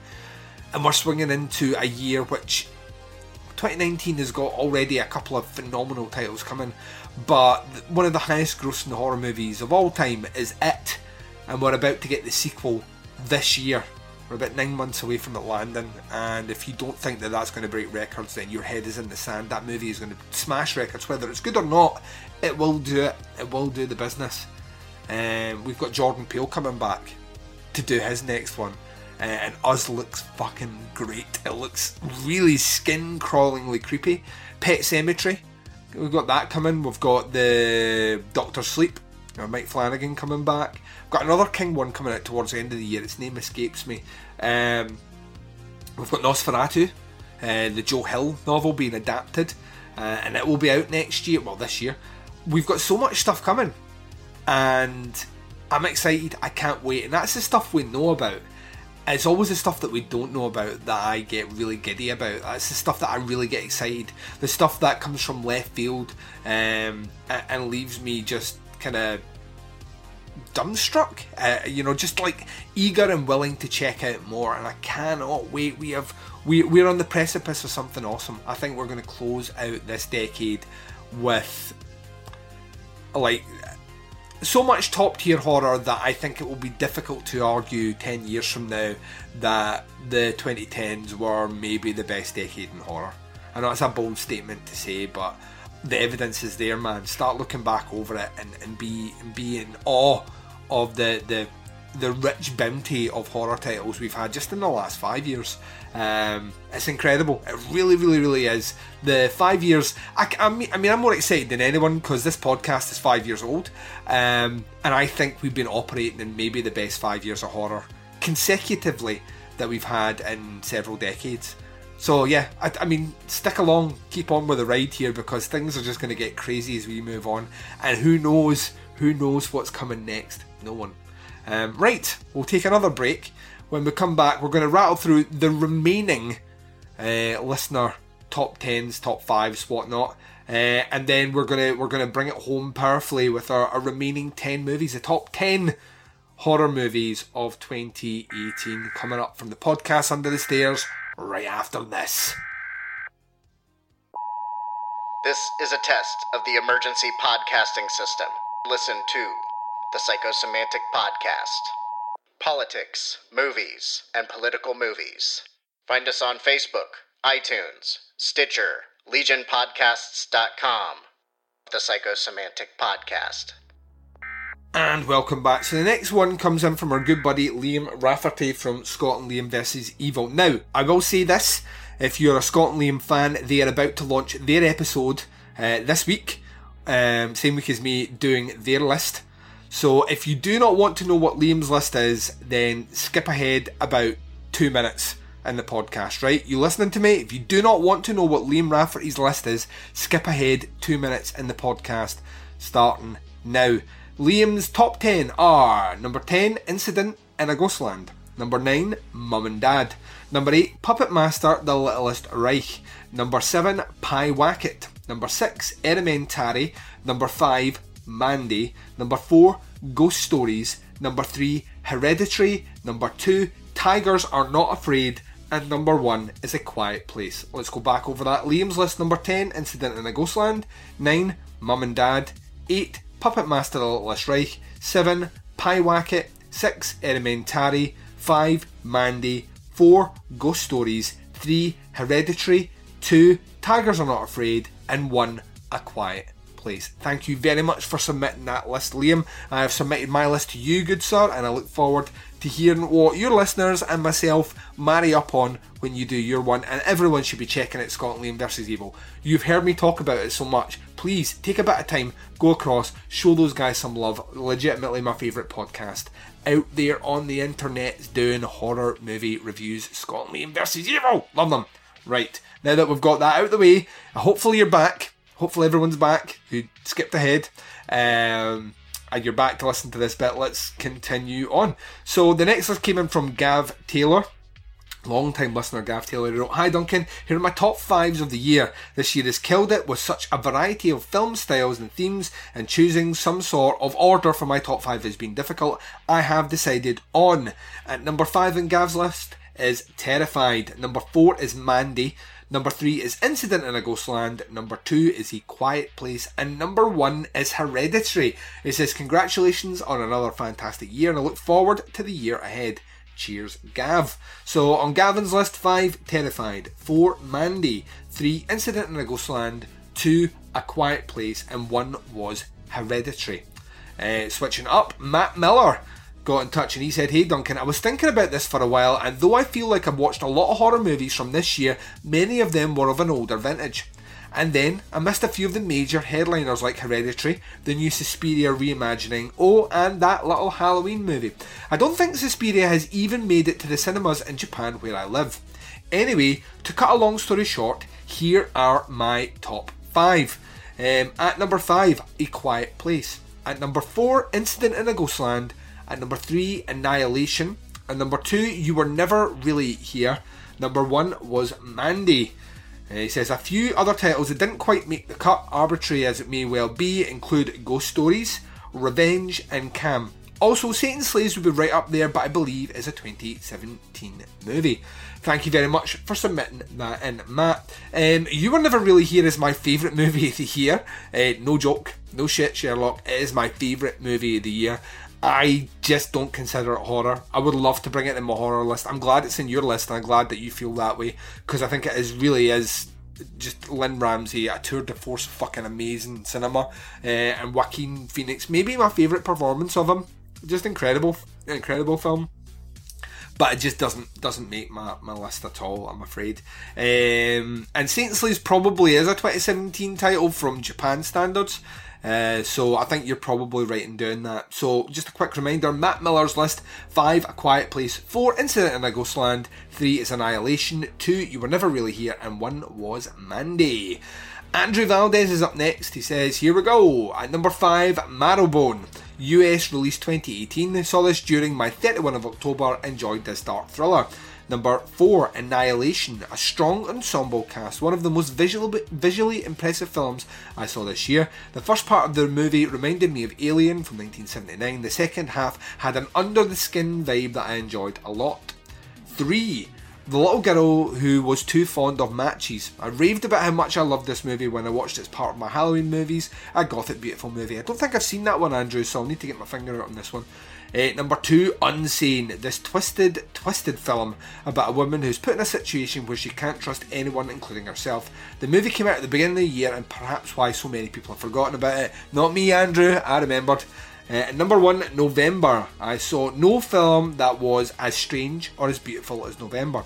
The black and white photography enhances this dark fairy tale like capturing a dream on film. November gets released in the UK this year, so I'm kind of hoping to check that one out. If it's half as good as you and Tim Walker have been telling me, then I cannot wait to fucking watch it.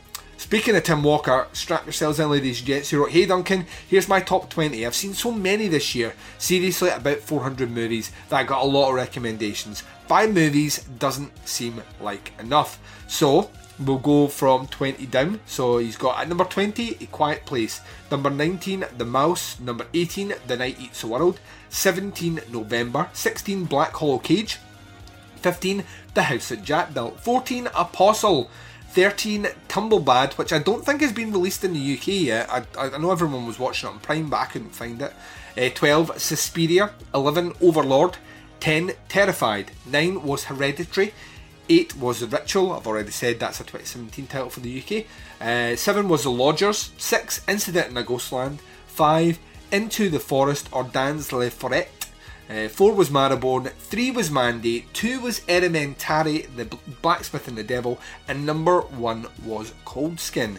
He goes on to write, some might think some of these don't qualify as horror, like November, Tumblebad and Elementary, which were dark fairy tales with horror elements.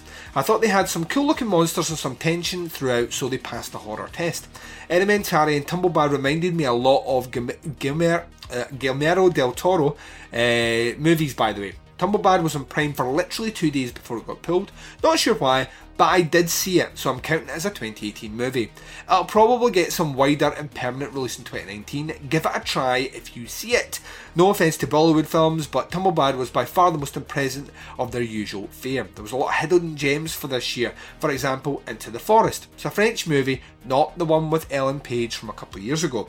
It's a slow burn psychological horror movie, and I get why people haven't seen it. It's French, there's no hype, and even the plot description on IMDb, Amazon, etc. doesn't make it sound like a horror film.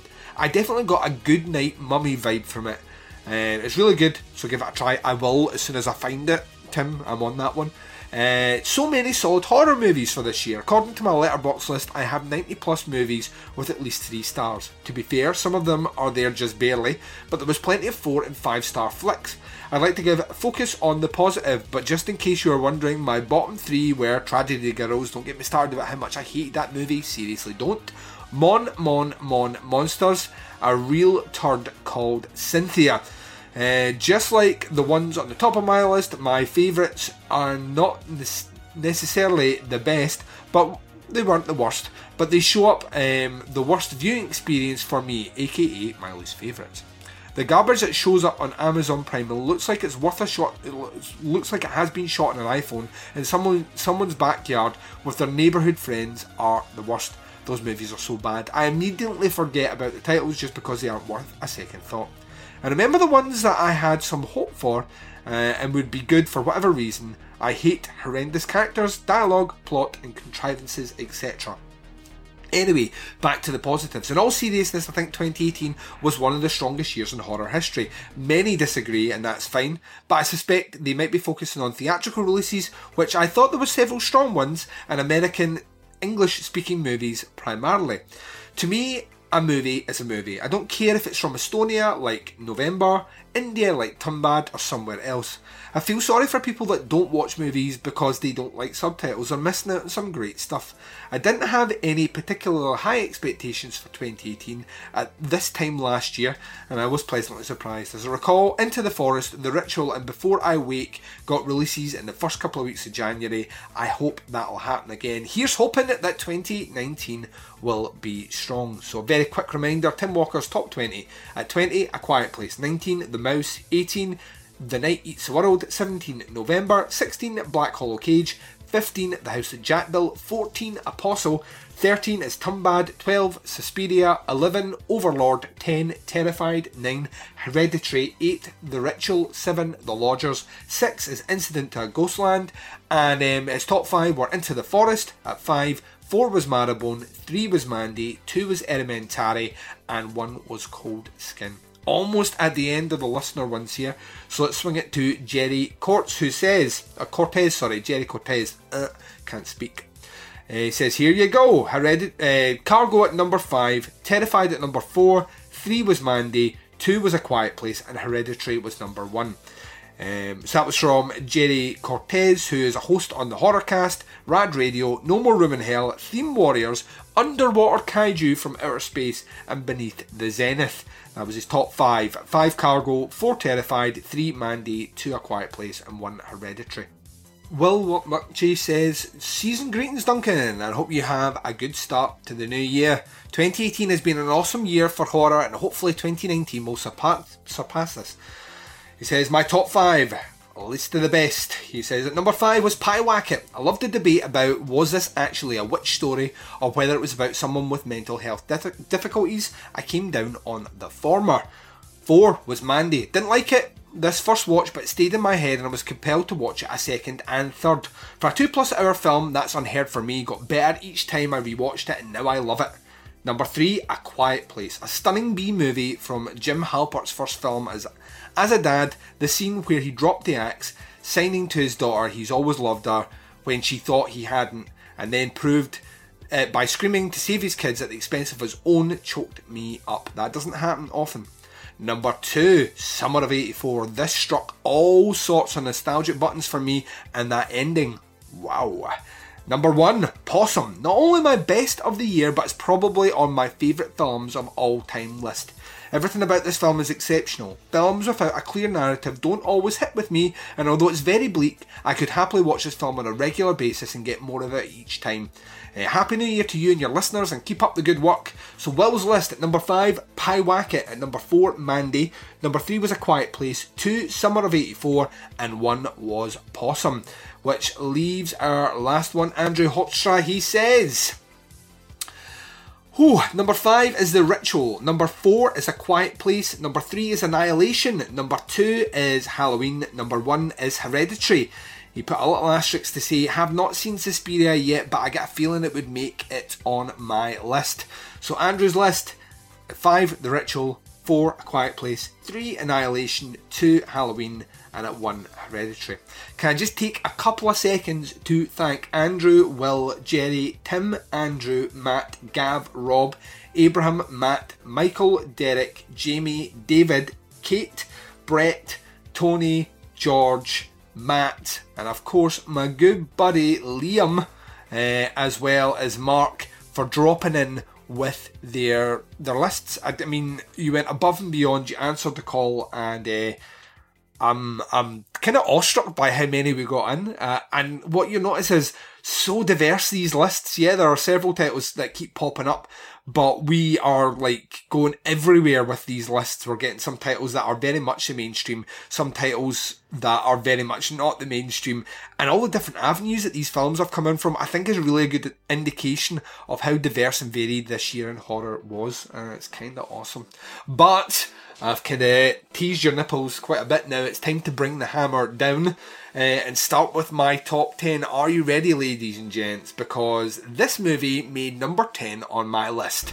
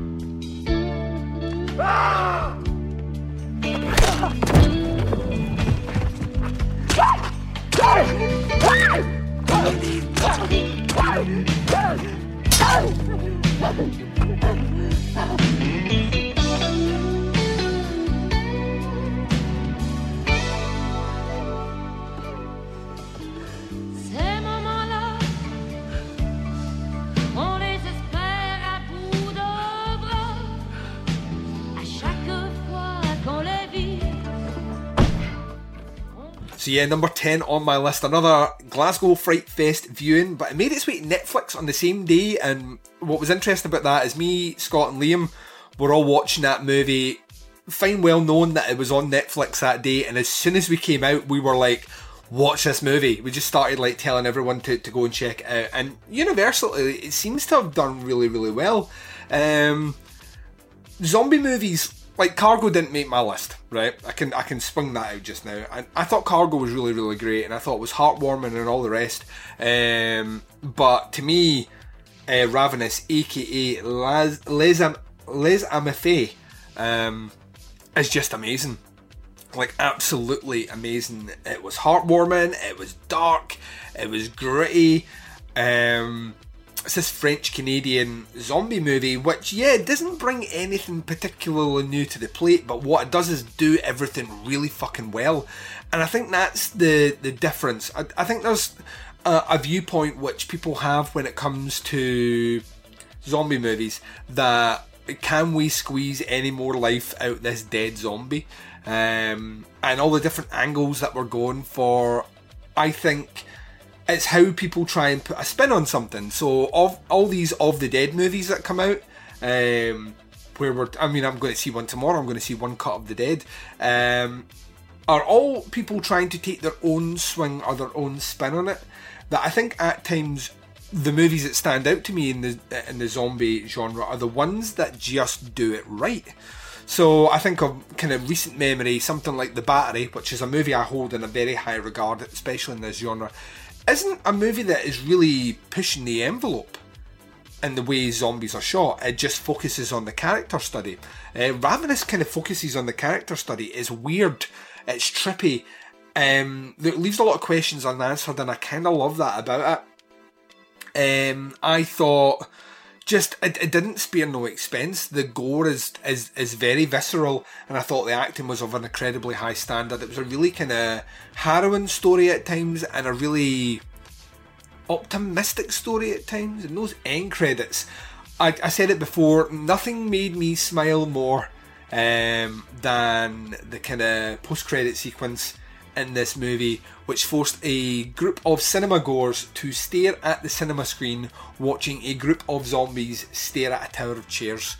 And I thought, this filmmaker here has, with this final scene, recreated exactly what he has on the screen, but with lucid cinema, of course.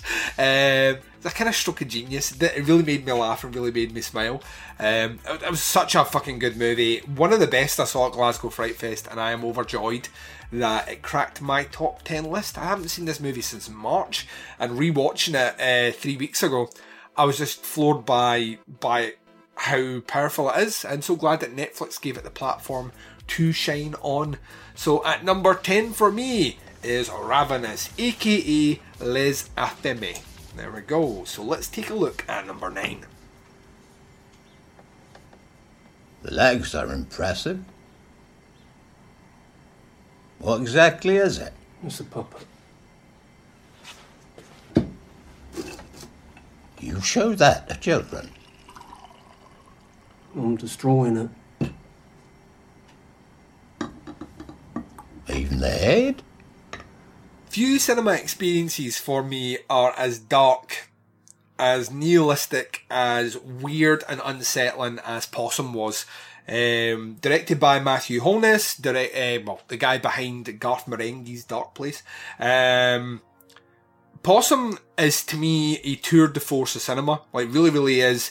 If Toni Collette was one of the best, well, it was the best female performance in a horror film in 2018, then Sean Harris' performance in Possum is the best male performance in a horror movie this year. Hands down, no fucking argument here. This movie is wonderfully bleak, devoid of joy in pretty much every capacity, but so well constructed, so well crafted, so wonderfully put together that I sat transfixed to the screen from start to finish when it had its cinematic run back in, I want to say it was November I saw this movie. I had all these ideas of where I thought this movie was going, the psychology of it, the wounded nature, the imagery, and some of the imagery in this movie is downright fucking skin crawling. I thought this movie was incredible, like absolutely incredible. I can't wait to own this movie. I've heard some people say they don't really know what's happening in the movie. That's fine. I heard a certain podcast out there, who shall remain nameless, try to talk about how bad this movie was when the person who said how bad it was or how much he wasn't into it walked out. I don't think you can do that. You're not allowed to criticise a movie you didn't finish. So yeah, bad form on that particular person. Maybe you know who I'm on about, but I don't want to start any podcast beefs. It is not a cheery movie, and I think horror can have cheery movies, but I think horror has a place to make us question the psychology, make us feel uncomfortable about ourselves, and make us deal with weird imagery, and Possum does it all. It is a movie which really got under my skin for several days after watching it, and I thought it was fucking brilliant. I thought it was absolutely brilliant. It's not got a huge audience, I would imagine. Once again, it's probably one that I'm going to swing to the fences harder than a lot of people. But I tell you right now, in terms of experiences you'll never forget watching Possum, ever. It's a movie that stays with you in a lot of the same ways that a movie like Killing of a Sacred Deer stuck with me for days, months, weeks, and I can still remember vividly huge sections of that movie. I can remember pretty much all of Possum, and I watched it 2 months ago, so I know that movie inside out, and I've only ever seen it once. A fucking great movie, and I can't wait to see where Matthew Holness goes next. I think he's going to be a really important voice in horror, and yeah, bring more of it. I know people are wanting the comedy and the humour of Garth Marenghi, and I do too, but if he wants to keep doing this, then bring it on. That's all I can say. I'm very much in the mood for more Possum-like horror. So Possum was number 9 on my list. Looking at Terrell's hack, 142,000 downloads. That's like 3 times the size of Salem. I'm sorry, but I just don't have like any sympathy for people that get their shit hacked. For real? Yeah, I mean, there's 2 types of people in this world, you know? Like, the people that have come to terms with privacy is just dead. And, like, you know, then there's the old people that are still trying to fight it. Guess. I mean, the internet is amazing. Like, this guy in Minnesota, he's like 42, whatever. But basically, he subscribed to my Amazon wish list, and now legit, he just buys me shit all the time. Why? I don't know. I guess he just really likes my Insta, you know? Like, he likes that I'm really real and, like, I'm cool and, you know, I'm a free soul. It's really sad because basically 90% of people are just so sad and lonely and, like, have such an unfulfilling life. If I'm, like, inspiring people, you know, and my life is so cool and, like, people connect with me on such a level, then, like, basically my job for the day is done. But what's that got to do with people's shit getting hacked? Oh, hold on. I gotta get this. Hi, baby. Bye, baby. Okay. Come here. You come here. I have a little Princess Leia here. Right, on to number 8 in the list. This is the controversial one. This is the one where people will get annoyed. And it's already graced at least 2 lists submitted to me, but I am swinging to the fucking fences for this movie. This, to me, is horror, right? There are sections in this movie, now it's not horror all the way through, but in a year where people are classing Tragedy Girls as a horror movie, then if you're going to go ahead and say the Tragedy Girls are a horror movie, then there is absolutely no way that you can say Assassination Nation is not a horror movie. Let me state my case for you. So we have Sam Levinson directs this movie, which I personally think is incredibly prescient, right? Its finger is so on the pulse at the moment that it means 5 years from now it will be heavily dated. Now you could use that as a sideswipe against it, and to be honest with you, I think that's maybe fair, but I think occasionally movies capture as a snapshot where society is, and I think Assassination Nation does it really well. It's hyper stylized to a point of almost nausea, and it wears its influences so clearly on its sleeve. This movie is taking directly from De Palma. We have De Palma colour schemes, we have De Palma split screen sequences that are all married up. The visual eye of our cinematography of De Palma is on display in this movie. Not only do we have that though, but we have Tarantino-esque attitude. The end of this movie is akin to something like Death Proof, or maybe even Kill Bill, and the way it kind of stretches your belief in what a person's capability and the violence he can deal out, having no formal training, so to speak, would come from. So that's definitely in there. It very much reminded me of Death Proof, the second half of Death Proof anyway, towards the end of this movie. This movie references to fuck Argento, and that's where I got a stiff dick watching it. Like, really, that's where I was like, this is fucking amazing. Not only does this movie open with the Ennio Morricone song for Bird with the Crystal Plumage, right? So it's straight away, it's like that, I know who Argento is and I know what Bird with the Crystal Plumage is. Hi, which instantly gets my attention going. But this movie has elements which are very Argento-like. There is a home invasion sequence which I believe one of the reviewers earlier on said was one of these incredible kind of takes. It goes on for about 10 minutes, and the shot is outside the house, travelling from room to room and following characters move around. It feels like it's done in one shot. It's probably not. It's probably just very carefully edited to feel like a one-shot sequence that isn't. And what I will say about it is that it reminded me so much of Tenebrae. I mean, you're watching this, it felt like Tenebrae. It's gory, it's vicious, it's violent. Yes, it takes about 45 minutes to kick off. It's a movie that weirdly states its claim right at the start. The opening montage is all the violence in the movie, crammed really quick, and it's like that. By the way, this is, if you're offended, this is what you're about to see. Bam, bam, bam, bam, bam, right in your face. I thought that was great. It kind of covers the ideas of things like toxic masculinity to an extent without being preachy. It's certainly a post-Me Too movement sort of movie, and I know what people are saying. I don't watch my horror movies to have political rhetoric rammed down my throat. Well, the best horror always has, though. It's always, if you're watching something like Last House on the Left and you're not picking up on the backlash towards Vietnam in that movie, which was a political decision, ladies and gents, then you're missing the point. Some of the best movies are byproducts of the time in which they come out, and Assassination Nation is definitely that. Now, is it a horror movie from start to finish? No, it's not. Bone Tomahawk isn't a horror movie from start to end, though, is it really? It really only becomes a horror movie in the last 25-30 minutes, and Assassination Nation is kind of the same. It goes surrealist, it goes bonkers, it goes mental.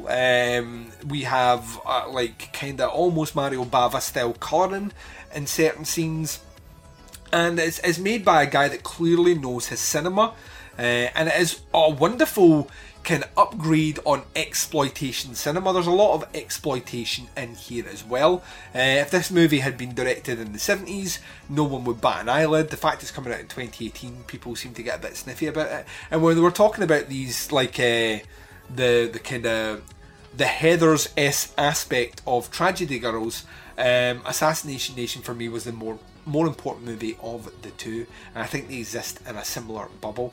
Yeah, it's great. The performances are great in that movie, and it's just, there was a couple of scenes in it which were pretty traumatic to watch if you're a dad. Like really cringy. And then there's a couple of scenes where when the blood starts going in this movie, it's hella horrific. And yeah, to me, Assassination Nation is definitely a horror movie. And I wouldn't even say it's fringe horror, I would just say it's a horror movie. IMDb disagrees, Wikipedia disagrees, I imagine most of the internet disagrees, but this is my list, so there we go. It made such an impact on me. Generally I would have put this higher, but once again, we're dealing with a year where I just got pelted in the face with awesome, which makes me happy. So yes, coming in at number 8, Assassination Nation. Bullshit. Why would I make that up? Cause you're nuts? I don't know. Rob. No, it happened. It's happening. It's real. It's fucking real. I can't believe you wanted to kill your own mother. That's the scary part. I mean, why? God, I would never do that. I regret it, okay? Don't be such a fucking hypocrite, Rob. You do rituals all the time, try and get girls, and they never fucking work. Yeah, but that's not Blackcraft shit. You want to kill your own fucking mother. I'm just saying, if it worked, then maybe you deserve it. In at number 7. Now, there is a caveat here for number 7. Had this been an ordinary list, one that didn't have all Duncan's weird little rules, like the movie needs to be available in the UK to be taken into consideration, i.e. being given a proper release, then you would totally have in this place the Puppet Master, The Littlest Reich. I got a screener for it just ahead of its Fright Fest debut. It has, however, not been given a formal release in the UK since, so it's technically not a 2018 movie in the UK. And that pains me to say that, because I fucking love it, and it's a top 10 movie if ever there was one, and it would be in at 7, but it didn't. It's not been formally released, so it will be classed as a 2019 release movie on my list. Yay! Which just muddies the water some more, but kinda has to be dealt with, ladies and gents. However, tying its place, a movie that I genuinely fucking loved. It's another Fright Fest Glasgow viewing. It's a little movie called Pyewacket, directed by Adam McDonald. Me, Scott, and Liam all watched this movie and we all fucking loved it. We then got a screener later on, when it was formally kind of released on Blu-ray and stuff and DVD in the UK. And me, Scott, Liam and the Baz talked about this movie, and I think we all kind of just landed the same way with it, that I think it's a fucking great little movie which really plays with the idea of demons / mental health. And I think my opinion changes every time I watch it. I've watched it about 4 times already this year as to whether or not I believe the story is this weird depiction of mental health, or whether or not it's, you know, demonic possession per se. The story follows a girl whose dad has passed away recently. She's living with her mum. Both of them are not coping well. Their relationship is strained, so the daughter, who is kind of partly reading into satanic practices and a bit of the black metal, she decides to put this curse, this Pyewacket curse, on her mum, and then realises very quickly after it that she may have actually summoned something with no way to stop it. Yeah, it's fucking great. Performance is great, wonderfully dark. A couple of really good scary moments in there using shadow play and just the way the cinematography is. And Adam McDonald is firmly on the map with me. I wasn't a big fan of Backcountry, which I thought was okay. I thought I had a kind of cool bear sequence, but that was about it. To me, Paiwaka is the one that stands him out as this really interesting Canadian director that we should all be paying attention to. Wonderful performances by Nicole Munoz and Laurie Holden from The Walking Dead. It's just a great movie, a really, really, really great movie, and I'm overjoyed that it made my top 10 because it deserves it, and you should all go and check it out if you haven't. Check out Paiwaka. Just remember though, if you're casting a curse on anyone, like Duncan for putting Assassination Nation in his top 10, that sometimes curses bite back, so be forewarned. At number 7 on my list, Paiwaka, joint with Puppet Master The Littlest Reich, which can't formally make the list because of its release. So there we go. Let's take a look at the last movie on this particular segment before we take a break and then count down our top 5. So what was at number 6?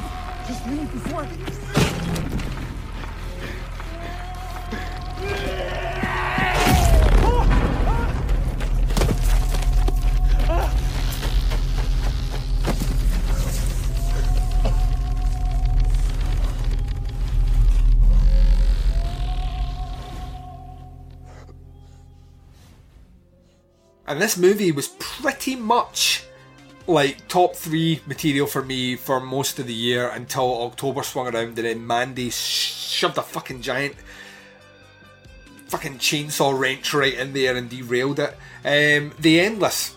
I fucking love The Endless. The Endless is right up my alley. It's everything I love about cinema that plays with time. It plays with themes of different sort of struggles. It's almost like the Greek trials, like set in many little bubbles. It was an unexpected surprise to find out its lineage with Resolution, but one that made me incredibly happy when I did find out. It's a movie which Justin Benson and Aaron Moorhead continued to expand out their kind of Lovecraftian world building. So obviously we've had that with Resolution, we've had it with Spring, and now we have it with The Endless as well, which just continues stretching things out in just the best possible way. It deals with cults, it deals with our ability to forgive, forget and move on, our perceptions on life, and if you were one of the few and the proud that shelved a little bit of money on the Arrow Blu-ray release, then you were rewarded in a way. I mean, this is maybe one of my favourite things that Arrow did this year, because not only did they give you The Endless on Blu-ray, but they also put out the Blu-ray version, so they basically bought the distribution rights to Resolution and shoved it on there as well. And not only did they shove it on there, but they gave you special features for that movie as well. Just gave you a plethora of things to watch. And yeah, it's just such a beautiful movie to look at, such a weird and wonderful concept, and Yeah, I loved it. I was wholly engrossed by this movie. The Endless, to me, is a movie that would genuinely top my list in other years, and I think that speaks to how strong we had in 2018, where a movie that would have topped my list, had you asked me back when I watched it, I was like, yeah, this is the movie of the year. Game on! I'm at a stage now where I'm like that, yeah, it's number 6 on the list. And that's as good as I can go with it. It's fucking great though, and I very much want to tonight sit down and do a resolution Endless double bill, and that probably will happen. So there we go. So let's count us down then. So at number 20 I had Anna and the Apocalypse. Number 19 was Overlord. 18 Elementary. 17 was Mum and Dad. 16 is Apostle. 15 is Terrified. 14 is Unsane. 13 is Cold Skin, also twinned with The Shape of Water. 12 is Incident in a Ghostland. 11 is The House That Jack Built. And my 10 kicks off with 10 was Ravenous or Les Affamés. 9 Possum. 8 Assassination Nation. 7 is Pyewacket, twinned with Puppet Master The Littlest Reich, which is not out in the UK formally yet. And 6 is The Endless. We've 5 movies left to get to, and we will be doing it after this break. Hey, feeling down? Feeling low? Not enough podcasts about movies in your life? Why not try? They must be destroyed on sight!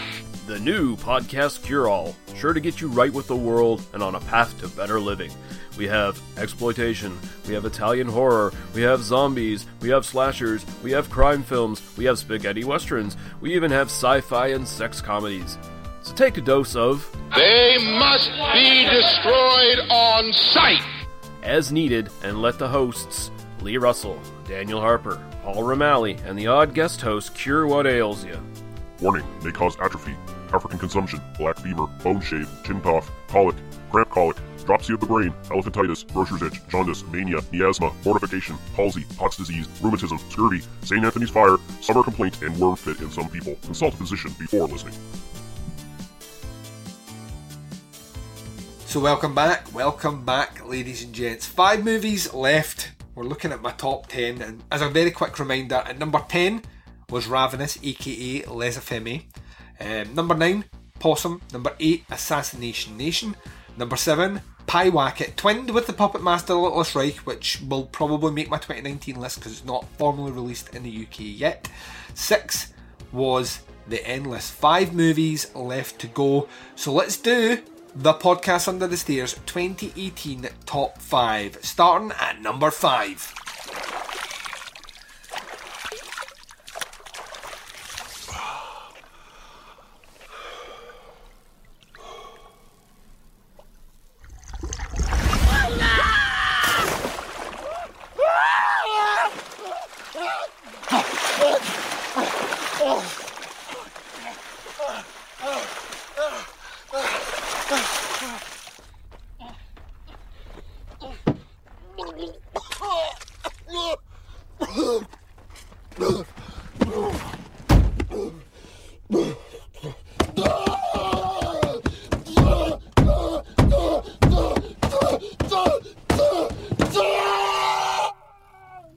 Number 5, it was Revenge. I fucking love this movie. Love this movie.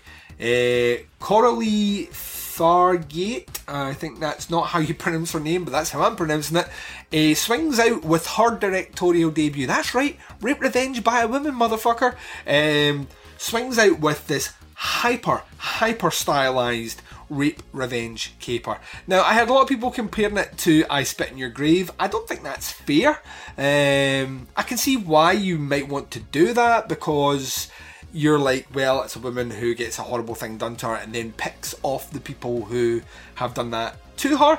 But I think this movie is, in a lot of respects, a lot smarter than that. Like the turn that our character takes in terms of just like our heroine takes in terms of just being like leveled up to kind of levels of badassery is more to me in lines with something like the bride from Kill Bill, that's Tarantino getting another mention on this show, than it is with the kind of the victim in I Spit in Your Grave. This movie has a very uncomfortable, kind of horrible rape scene in it. and then a couple of nasty, like, she's trying to get herself better sort of scenes. But what this movie delivers in spades is the vengeance, and the vengeance is not only just, but it is fucking bloody. It's beautifully shot. I mean, the cinematography is wonderful. The kind of scenescapes where it's actually shot is incredible as well. And the end of this movie is about as bloody as any movie I've ever seen. Just fucking buckets of blood everywhere. I think it's really well acted. The score by Rob is the tits. It's been on constant play on my iPod this year, pretty much non-stop since I watched the movie. It's synth-wavy, it's great. Yeah, I fucking love this movie. It like, from the moment I got my screener for it, right through to, you know, now, it's a movie that I just want to keep watching. It is badassery at its finest, and I cannot wait to see what this woman does again. To me, she, like, few directors come out the stall and for their first movie do Rape Revenge. I mean, that's just a really difficult movie to get people interested in, let alone do it this way. It just makes me so happy. And Revenge is totally worthy of my number 5 spot. Can you go away, please? We're trying to talk. Do you not get on well with your parents? They don't care about me. I know you're still there.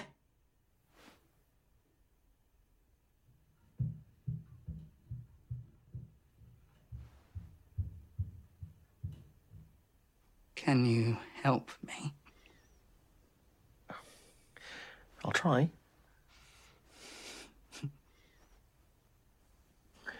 All I need you to do is to just tell me everything you can about that night. Everything. If I can just understand what happened, then everything will be fine. Right, let's swing it into number 4. A movie that I should have seen as part of Glasgow Fright Fest as the opening night's movies, the kind of UK premieres, but due to horrible snow did not get a chance to see, is this little movie called Ghost Stories, which to me was this really well constructed modernising of the movies I grew up with. I grew up watching a lot of Amicus Horror as well as Hammer Horror. So if you watched Amicus, you would get a lot of anthologies, and Ghost Stories was playing into that. It was giving you the kind of thrill ride that these movies did. It was based on the stage play by Jeremy Dyson, who's one of the League of Gentlemen, and Andy Nyman, and starring Andy Nyman. Written and directed by both Jeremy Dyson and Andy Nyman, with a great cast. I mean, a really great cast. Probably the biggest name in it was Martin Freeman, who everyone will know from things like The Hobbit, or if you watched that Sherlock programme and stuff, or Cargo this year. But if you're in the UK, Alex Lothar, he's a face that appeared, was it the Fuck the World or whatever the name of that show was? He's in that. Paul Whitehouse is a comedian who's been on the TV for years, kind of character comedian who'd done a lot of stuff with Harry Enfield and like the Fast Show and stuff. He's in it as well. It's got a really good cast, and basically what it is a paranormal debunker being given 3 cases to solve, so to speak, to prove that paranormal activity is not real. And each of them are completely different, completely weird, and as he starts to go through them, he starts to realise that he may be more connected to the events than he thought he was. This to me is genuinely creepy in parts. I think it's wonderfully shot. I think it's a great story. I know a lot of people struggled with the end, but I loved the end the first time round, and then on the second viewing loved it even more. There are elements to the end explaining the end all the way throughout the movie, and if you look at them, they're all in the background. I thought performances were great. I thought Andy Nyman is like a real talent who we need more of in movies. His portrayal of fear is fucking great. I thought Martin Freeman was wonderfully weird. Paul Whitehouse genuinely had me like shitting myself during those scenes in the asylum. And yeah, just a great fucking movie. A warm hand on your shoulder and a little cuddle to the bosom of the Amicus fans here is this really great modern retelling of a lot of the movies that you would have grown up with watching. I think it holds everything surprisingly well. I think it's one of the best anthologies, even though it's technically not an anthology. One of the best anthologies I've seen in a long, long time, and a movie that I will revisit forever. I think it's fucking great. Ghost Stories is a wonderful experience for me, and hopefully you got a chance to see it as well. I get a feeling that if you haven't seen this one yet, it's going to appear on these, movies that you should have seen that you didn't from this year in the future, and I think it will find its audience, a wider audience, much later on when people come back and realise how good this fucking movie is. It's kind of fucking phenomenal how great this is, and British as well, which just makes me happy. You can't make me happy enough when UK horror starts to really churn up the charts for me. So that is at number 4 on my list, is Ghost Stories. When you dance the dance of another, you make yourself in the image of its creator. You empty yourself so that her work can live within you. Do you understand? Yeah. You're in a company now. You have to find your right place. You have to decide. What is it you want to be for this company? Is it the head? The spine? The sex? The heart? The hands. I want to be this company's hands.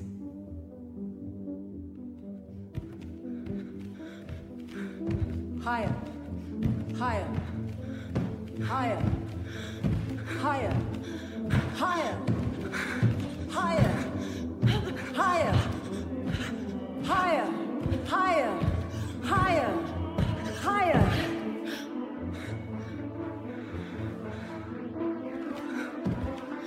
Higher. Higher. Higher. Higher. Higher. Higher.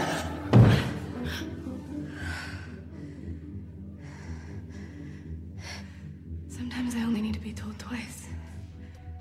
So let's swing it to number 3. The top 3 on my list. At number 3 is Suspiria from 2018. The Luca Guadagnino, or I can't pronounce it. The Luca Amazon funded remake of Dario Argento's masterpiece.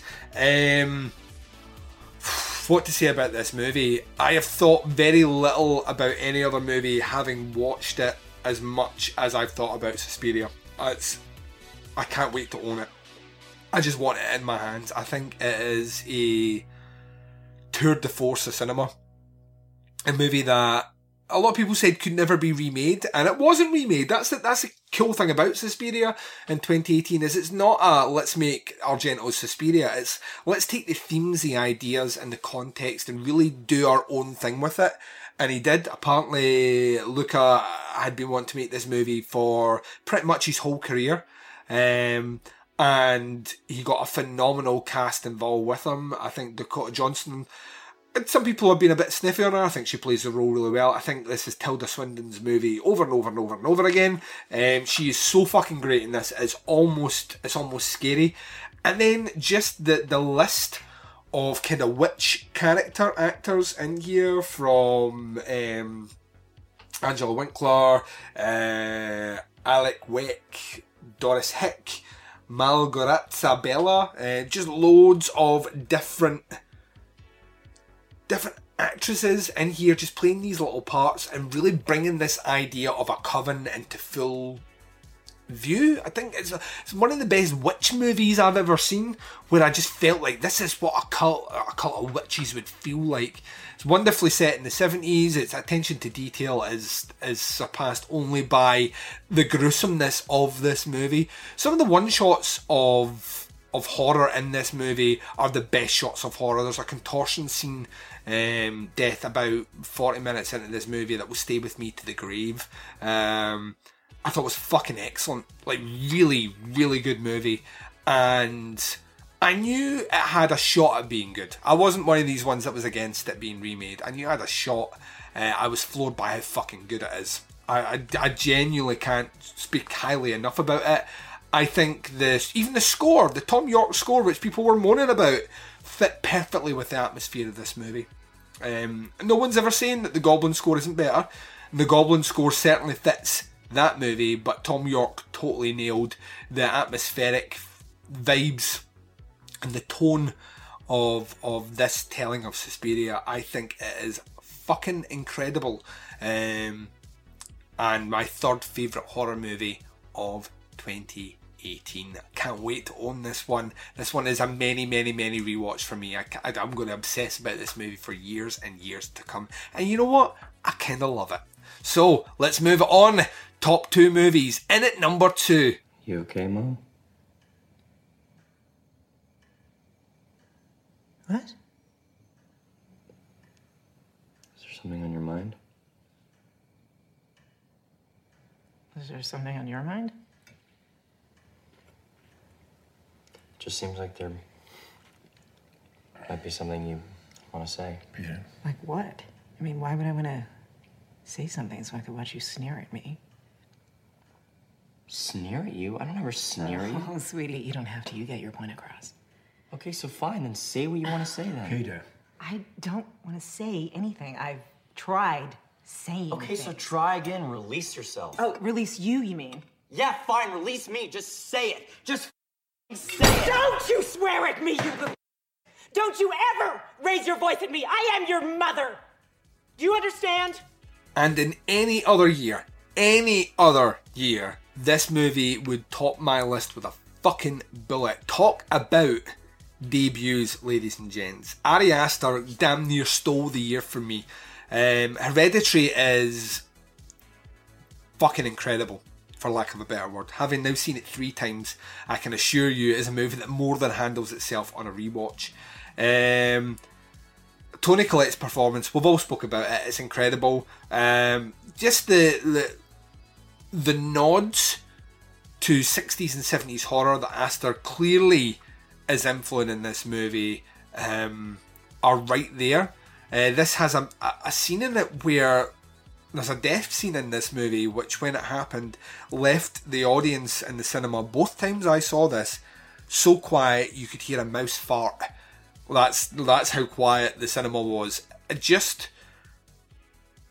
can't think of any time that something has happened so viciously against what you think is going to happen in the movie because of the trailer, and everyone is stunned by it, and I was equally shocked the second time.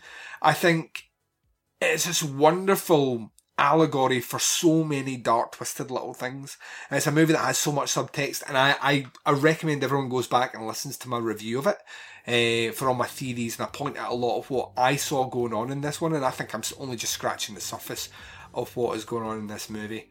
I know that Bo Ransdell says that the family drama bit to him is more interesting than the horror bit, and I can kind of see where he's coming from, but I kind of love that horror bit. The last half an hour of this movie is fucking crazy.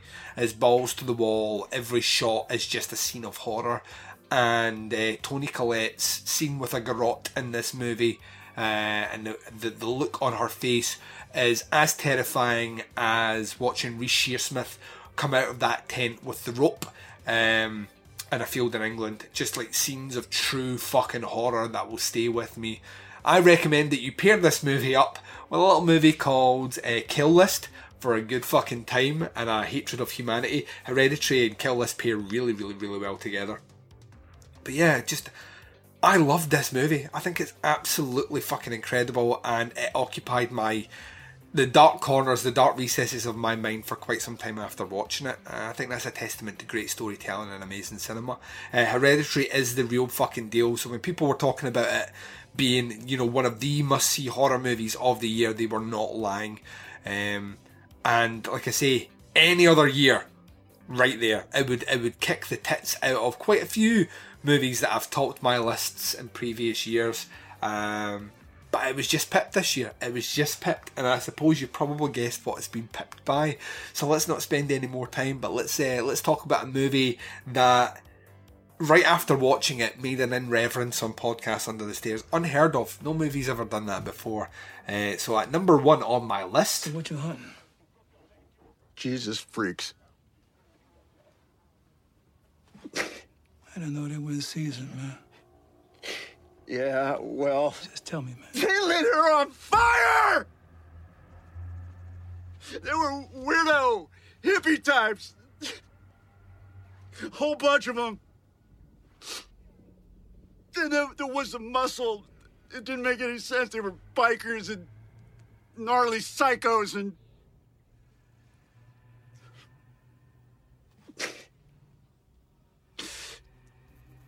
It's crazy evil. Black skulls.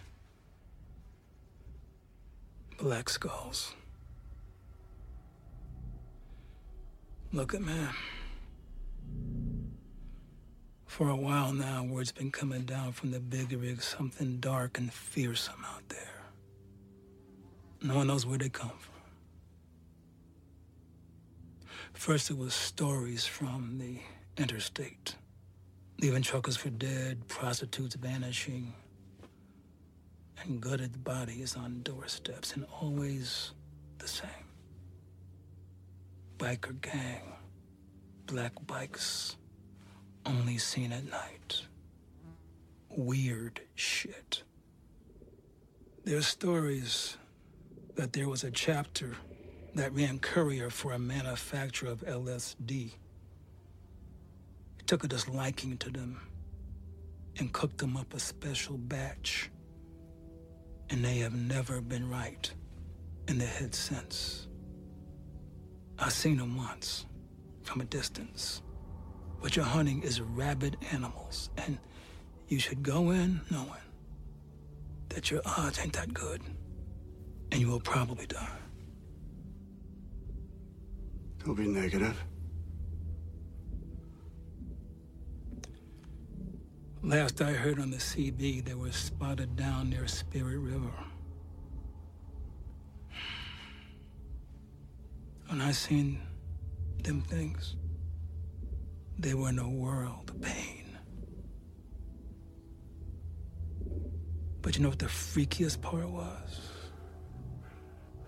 What's that?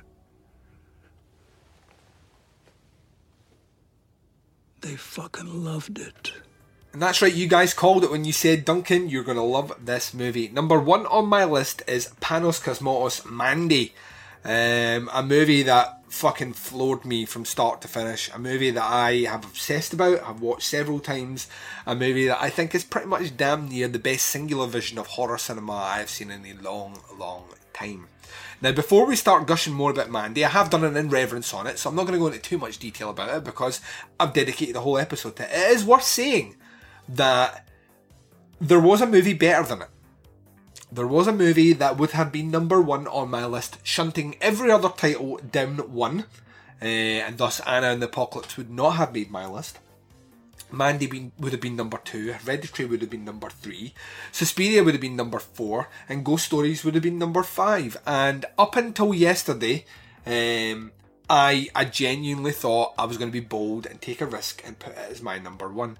However, I do have a rule, and that rule is simple. If the movie is not officially out in the country that I'm in, or when I create the year's list, then I can't count it. So this will definitely be on my 2019 list, and it probably will top my 2019 list, so be forewarned. The best horror movie for me was Tigers Are Not Afraid. I saw it at Glasgow Fright Fest. It's fucking incredible.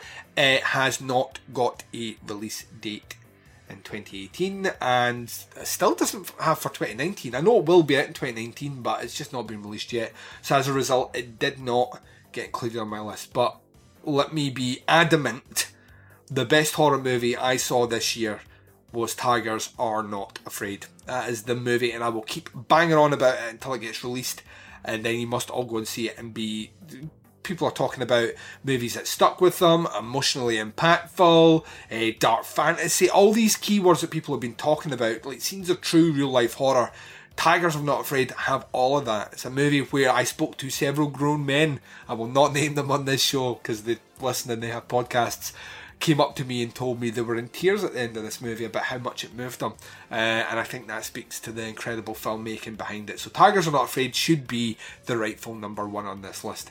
But because I'm a stickler for rules, and I'm sticking to my rules, Mandy is number 1 on my list. And to be honest with you, I ain't crying that Tigers Are Not Afraid has made this a very easy decision for me by not being released. Mandy's the best horror movie of the year. Nicolas Cage, what can I say? People just want to talk about the Cage rage in this movie. I just want to talk about everything else that Cage does in this movie. The tenderness at the start of this movie, the scenes of grief, which may be one of my favourite shots in cinema this year, and the revenge that you get in this one. We have Cenobite bikers, we have essentially the pharmacist who is aka the architect who is aka God or an angel. We have the showdown between Red and the Jeremiah character, played by this guy called Linus Roach, who I know nothing about, who's fucking amazing. We have Andrea Riseborough playing Mandy, who looms across this movie from start to finish. Richard Brake, who's the chemist, not the pharmacist, sorry, that's the UK person in me. Now, a wonderful little cameo by Bill Duke, which made me smile from ear to ear. It has an incredible score, which like looms over this entire movie. It's 3 different chapters documenting the turn of 70s rock to 80s thrash to 90s black metal, all permeating through it. It's Panos Cosmatos doing what he does, delivering these weird abstract sort of visions of cinema and storytelling in a way that we just don't see, and I just fucking loved. It's incredible, absolutely incredible, and like I said before, it's very few times in your life where you see such a singular vision of horror cinema on the screen, where from start to finish, just as one director owning every fucking scene, like you will Mandy. Just an incredible piece of art. So there we go, ladies and gents. So let's count it down. So 20 through 11, Anna and the Apocalypse. 19, Overlord. 18, Elementary. 17, Mum and Dad. 16, Apostle. 15, Terrified. 14, Unsane. 13, Cold Skin, slashed with The Shape of Water. 12, Incident in a Ghostland. 11, The House That Jack Built. And then we do the top 10. Number 10, Ravenous. 9, Possum. 8, Assassination Nation. 7 was Pyewacket, also twinned with Puppet Master The Littlest Reich, which did not get a formal release in the UK in 2018.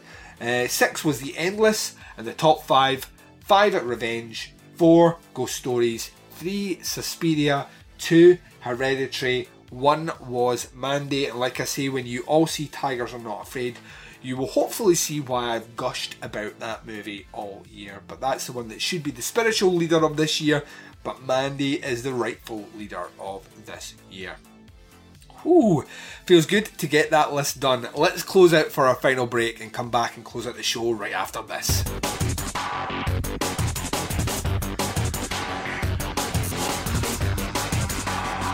You're listening to the podcast Under the Stairs.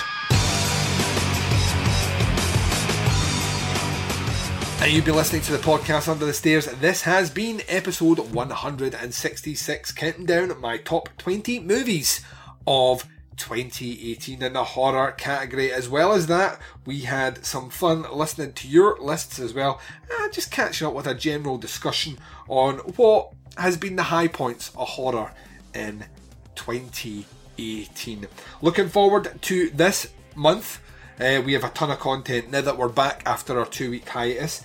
You obviously have this episode dropping today. We have Movie Club dropping Thursday. A bonus review dropping on Saturday of One Cut of the Dead. And then closing out this week, a 4-episode week for you, Italian Collection Disc 23 for the 88 films. And it's Anima by Lucio Fulci. Looking forward to the rest of the month. We have an Andy Loves Art House episode coming, bonus review of the new M. Night Shyamalan film Glass. We are bringing the slasher classics from 88 Films into a series as well, running fortnightly every other week from the 88 Films collection. We'll be kicking that off with Graduation Day in this month. We are going to be doing a very special episode, which I've called John Carpenter's January, so keep your eyes peeled for that. We also will have your returns for Movie Club. We will have another Italian Collection with Beyond Darkness, and something else in the pipeline. So tons of shit coming up. We're back, baby. Podcast Under the Stairs 2019 will be our biggest year yet. So strap yourselves in. Now, historically, I've spent a lot of time telling you where you can find the show and all the rest. And I love doing it, but to be honest, it takes a lot of my time, and there's part of me for a while been like that. Maybe I should just pre-record something. I've decided not to pre-record something, but what I will say is the podcast Under the Stairs can be found at an Apple Podcast. Rate us and review us over on that platform because it helps. Visit our website, it's teapotscast.com. You can check us out on SoundCloud, Stitcher Smart Radio, Google Play and the TuneIn app. You can buy merch from us by going to teapotscast.com and clicking the merch tab, or going direct to our merch site, which is teapotscast.bigcartel.com. You can visit us on Facebook. We have 2 pages. We have a group page, which is the one where everyone chats. That's facebook.com/groups/teapotscast. We have a Facebook page, which just tells you when the shows are dropping and when the live streams happen. That's facebook.com/teapotscast. And we are on the twin prongs of social media sexiness, Instagram and Twitter. Both can be followed at Teapotscast. During this month, I'm going to sort out how I'm going to finish these episodes, and I'm going to condense it right down because I feel like I waffle far too much at the end. But needless to say, it feels great to be back. Thank you very much to everyone that submitted a list in, and let's see what we can do this year. I want to raise this show. I've got ambitions. I want this show to crack over 100,000 downloads this year. That is my target, ladies and gents. I can only do it with your help. You telling your friends to check it out, promoting the show, downloading the episodes. Let's make this year huge. We can do it. I really think we can do it if we put our mind to it. So let's try and break some records and promote this show further than we've ever done before. That being said, wherever you are, whatever the time zone is, and whatever you're up to in this big bad world of ours, I hope you had a fantastic new year. Feels great to be back. And this is Duncan McLeish broadcasting live from Under the Stairs, and I am signing off.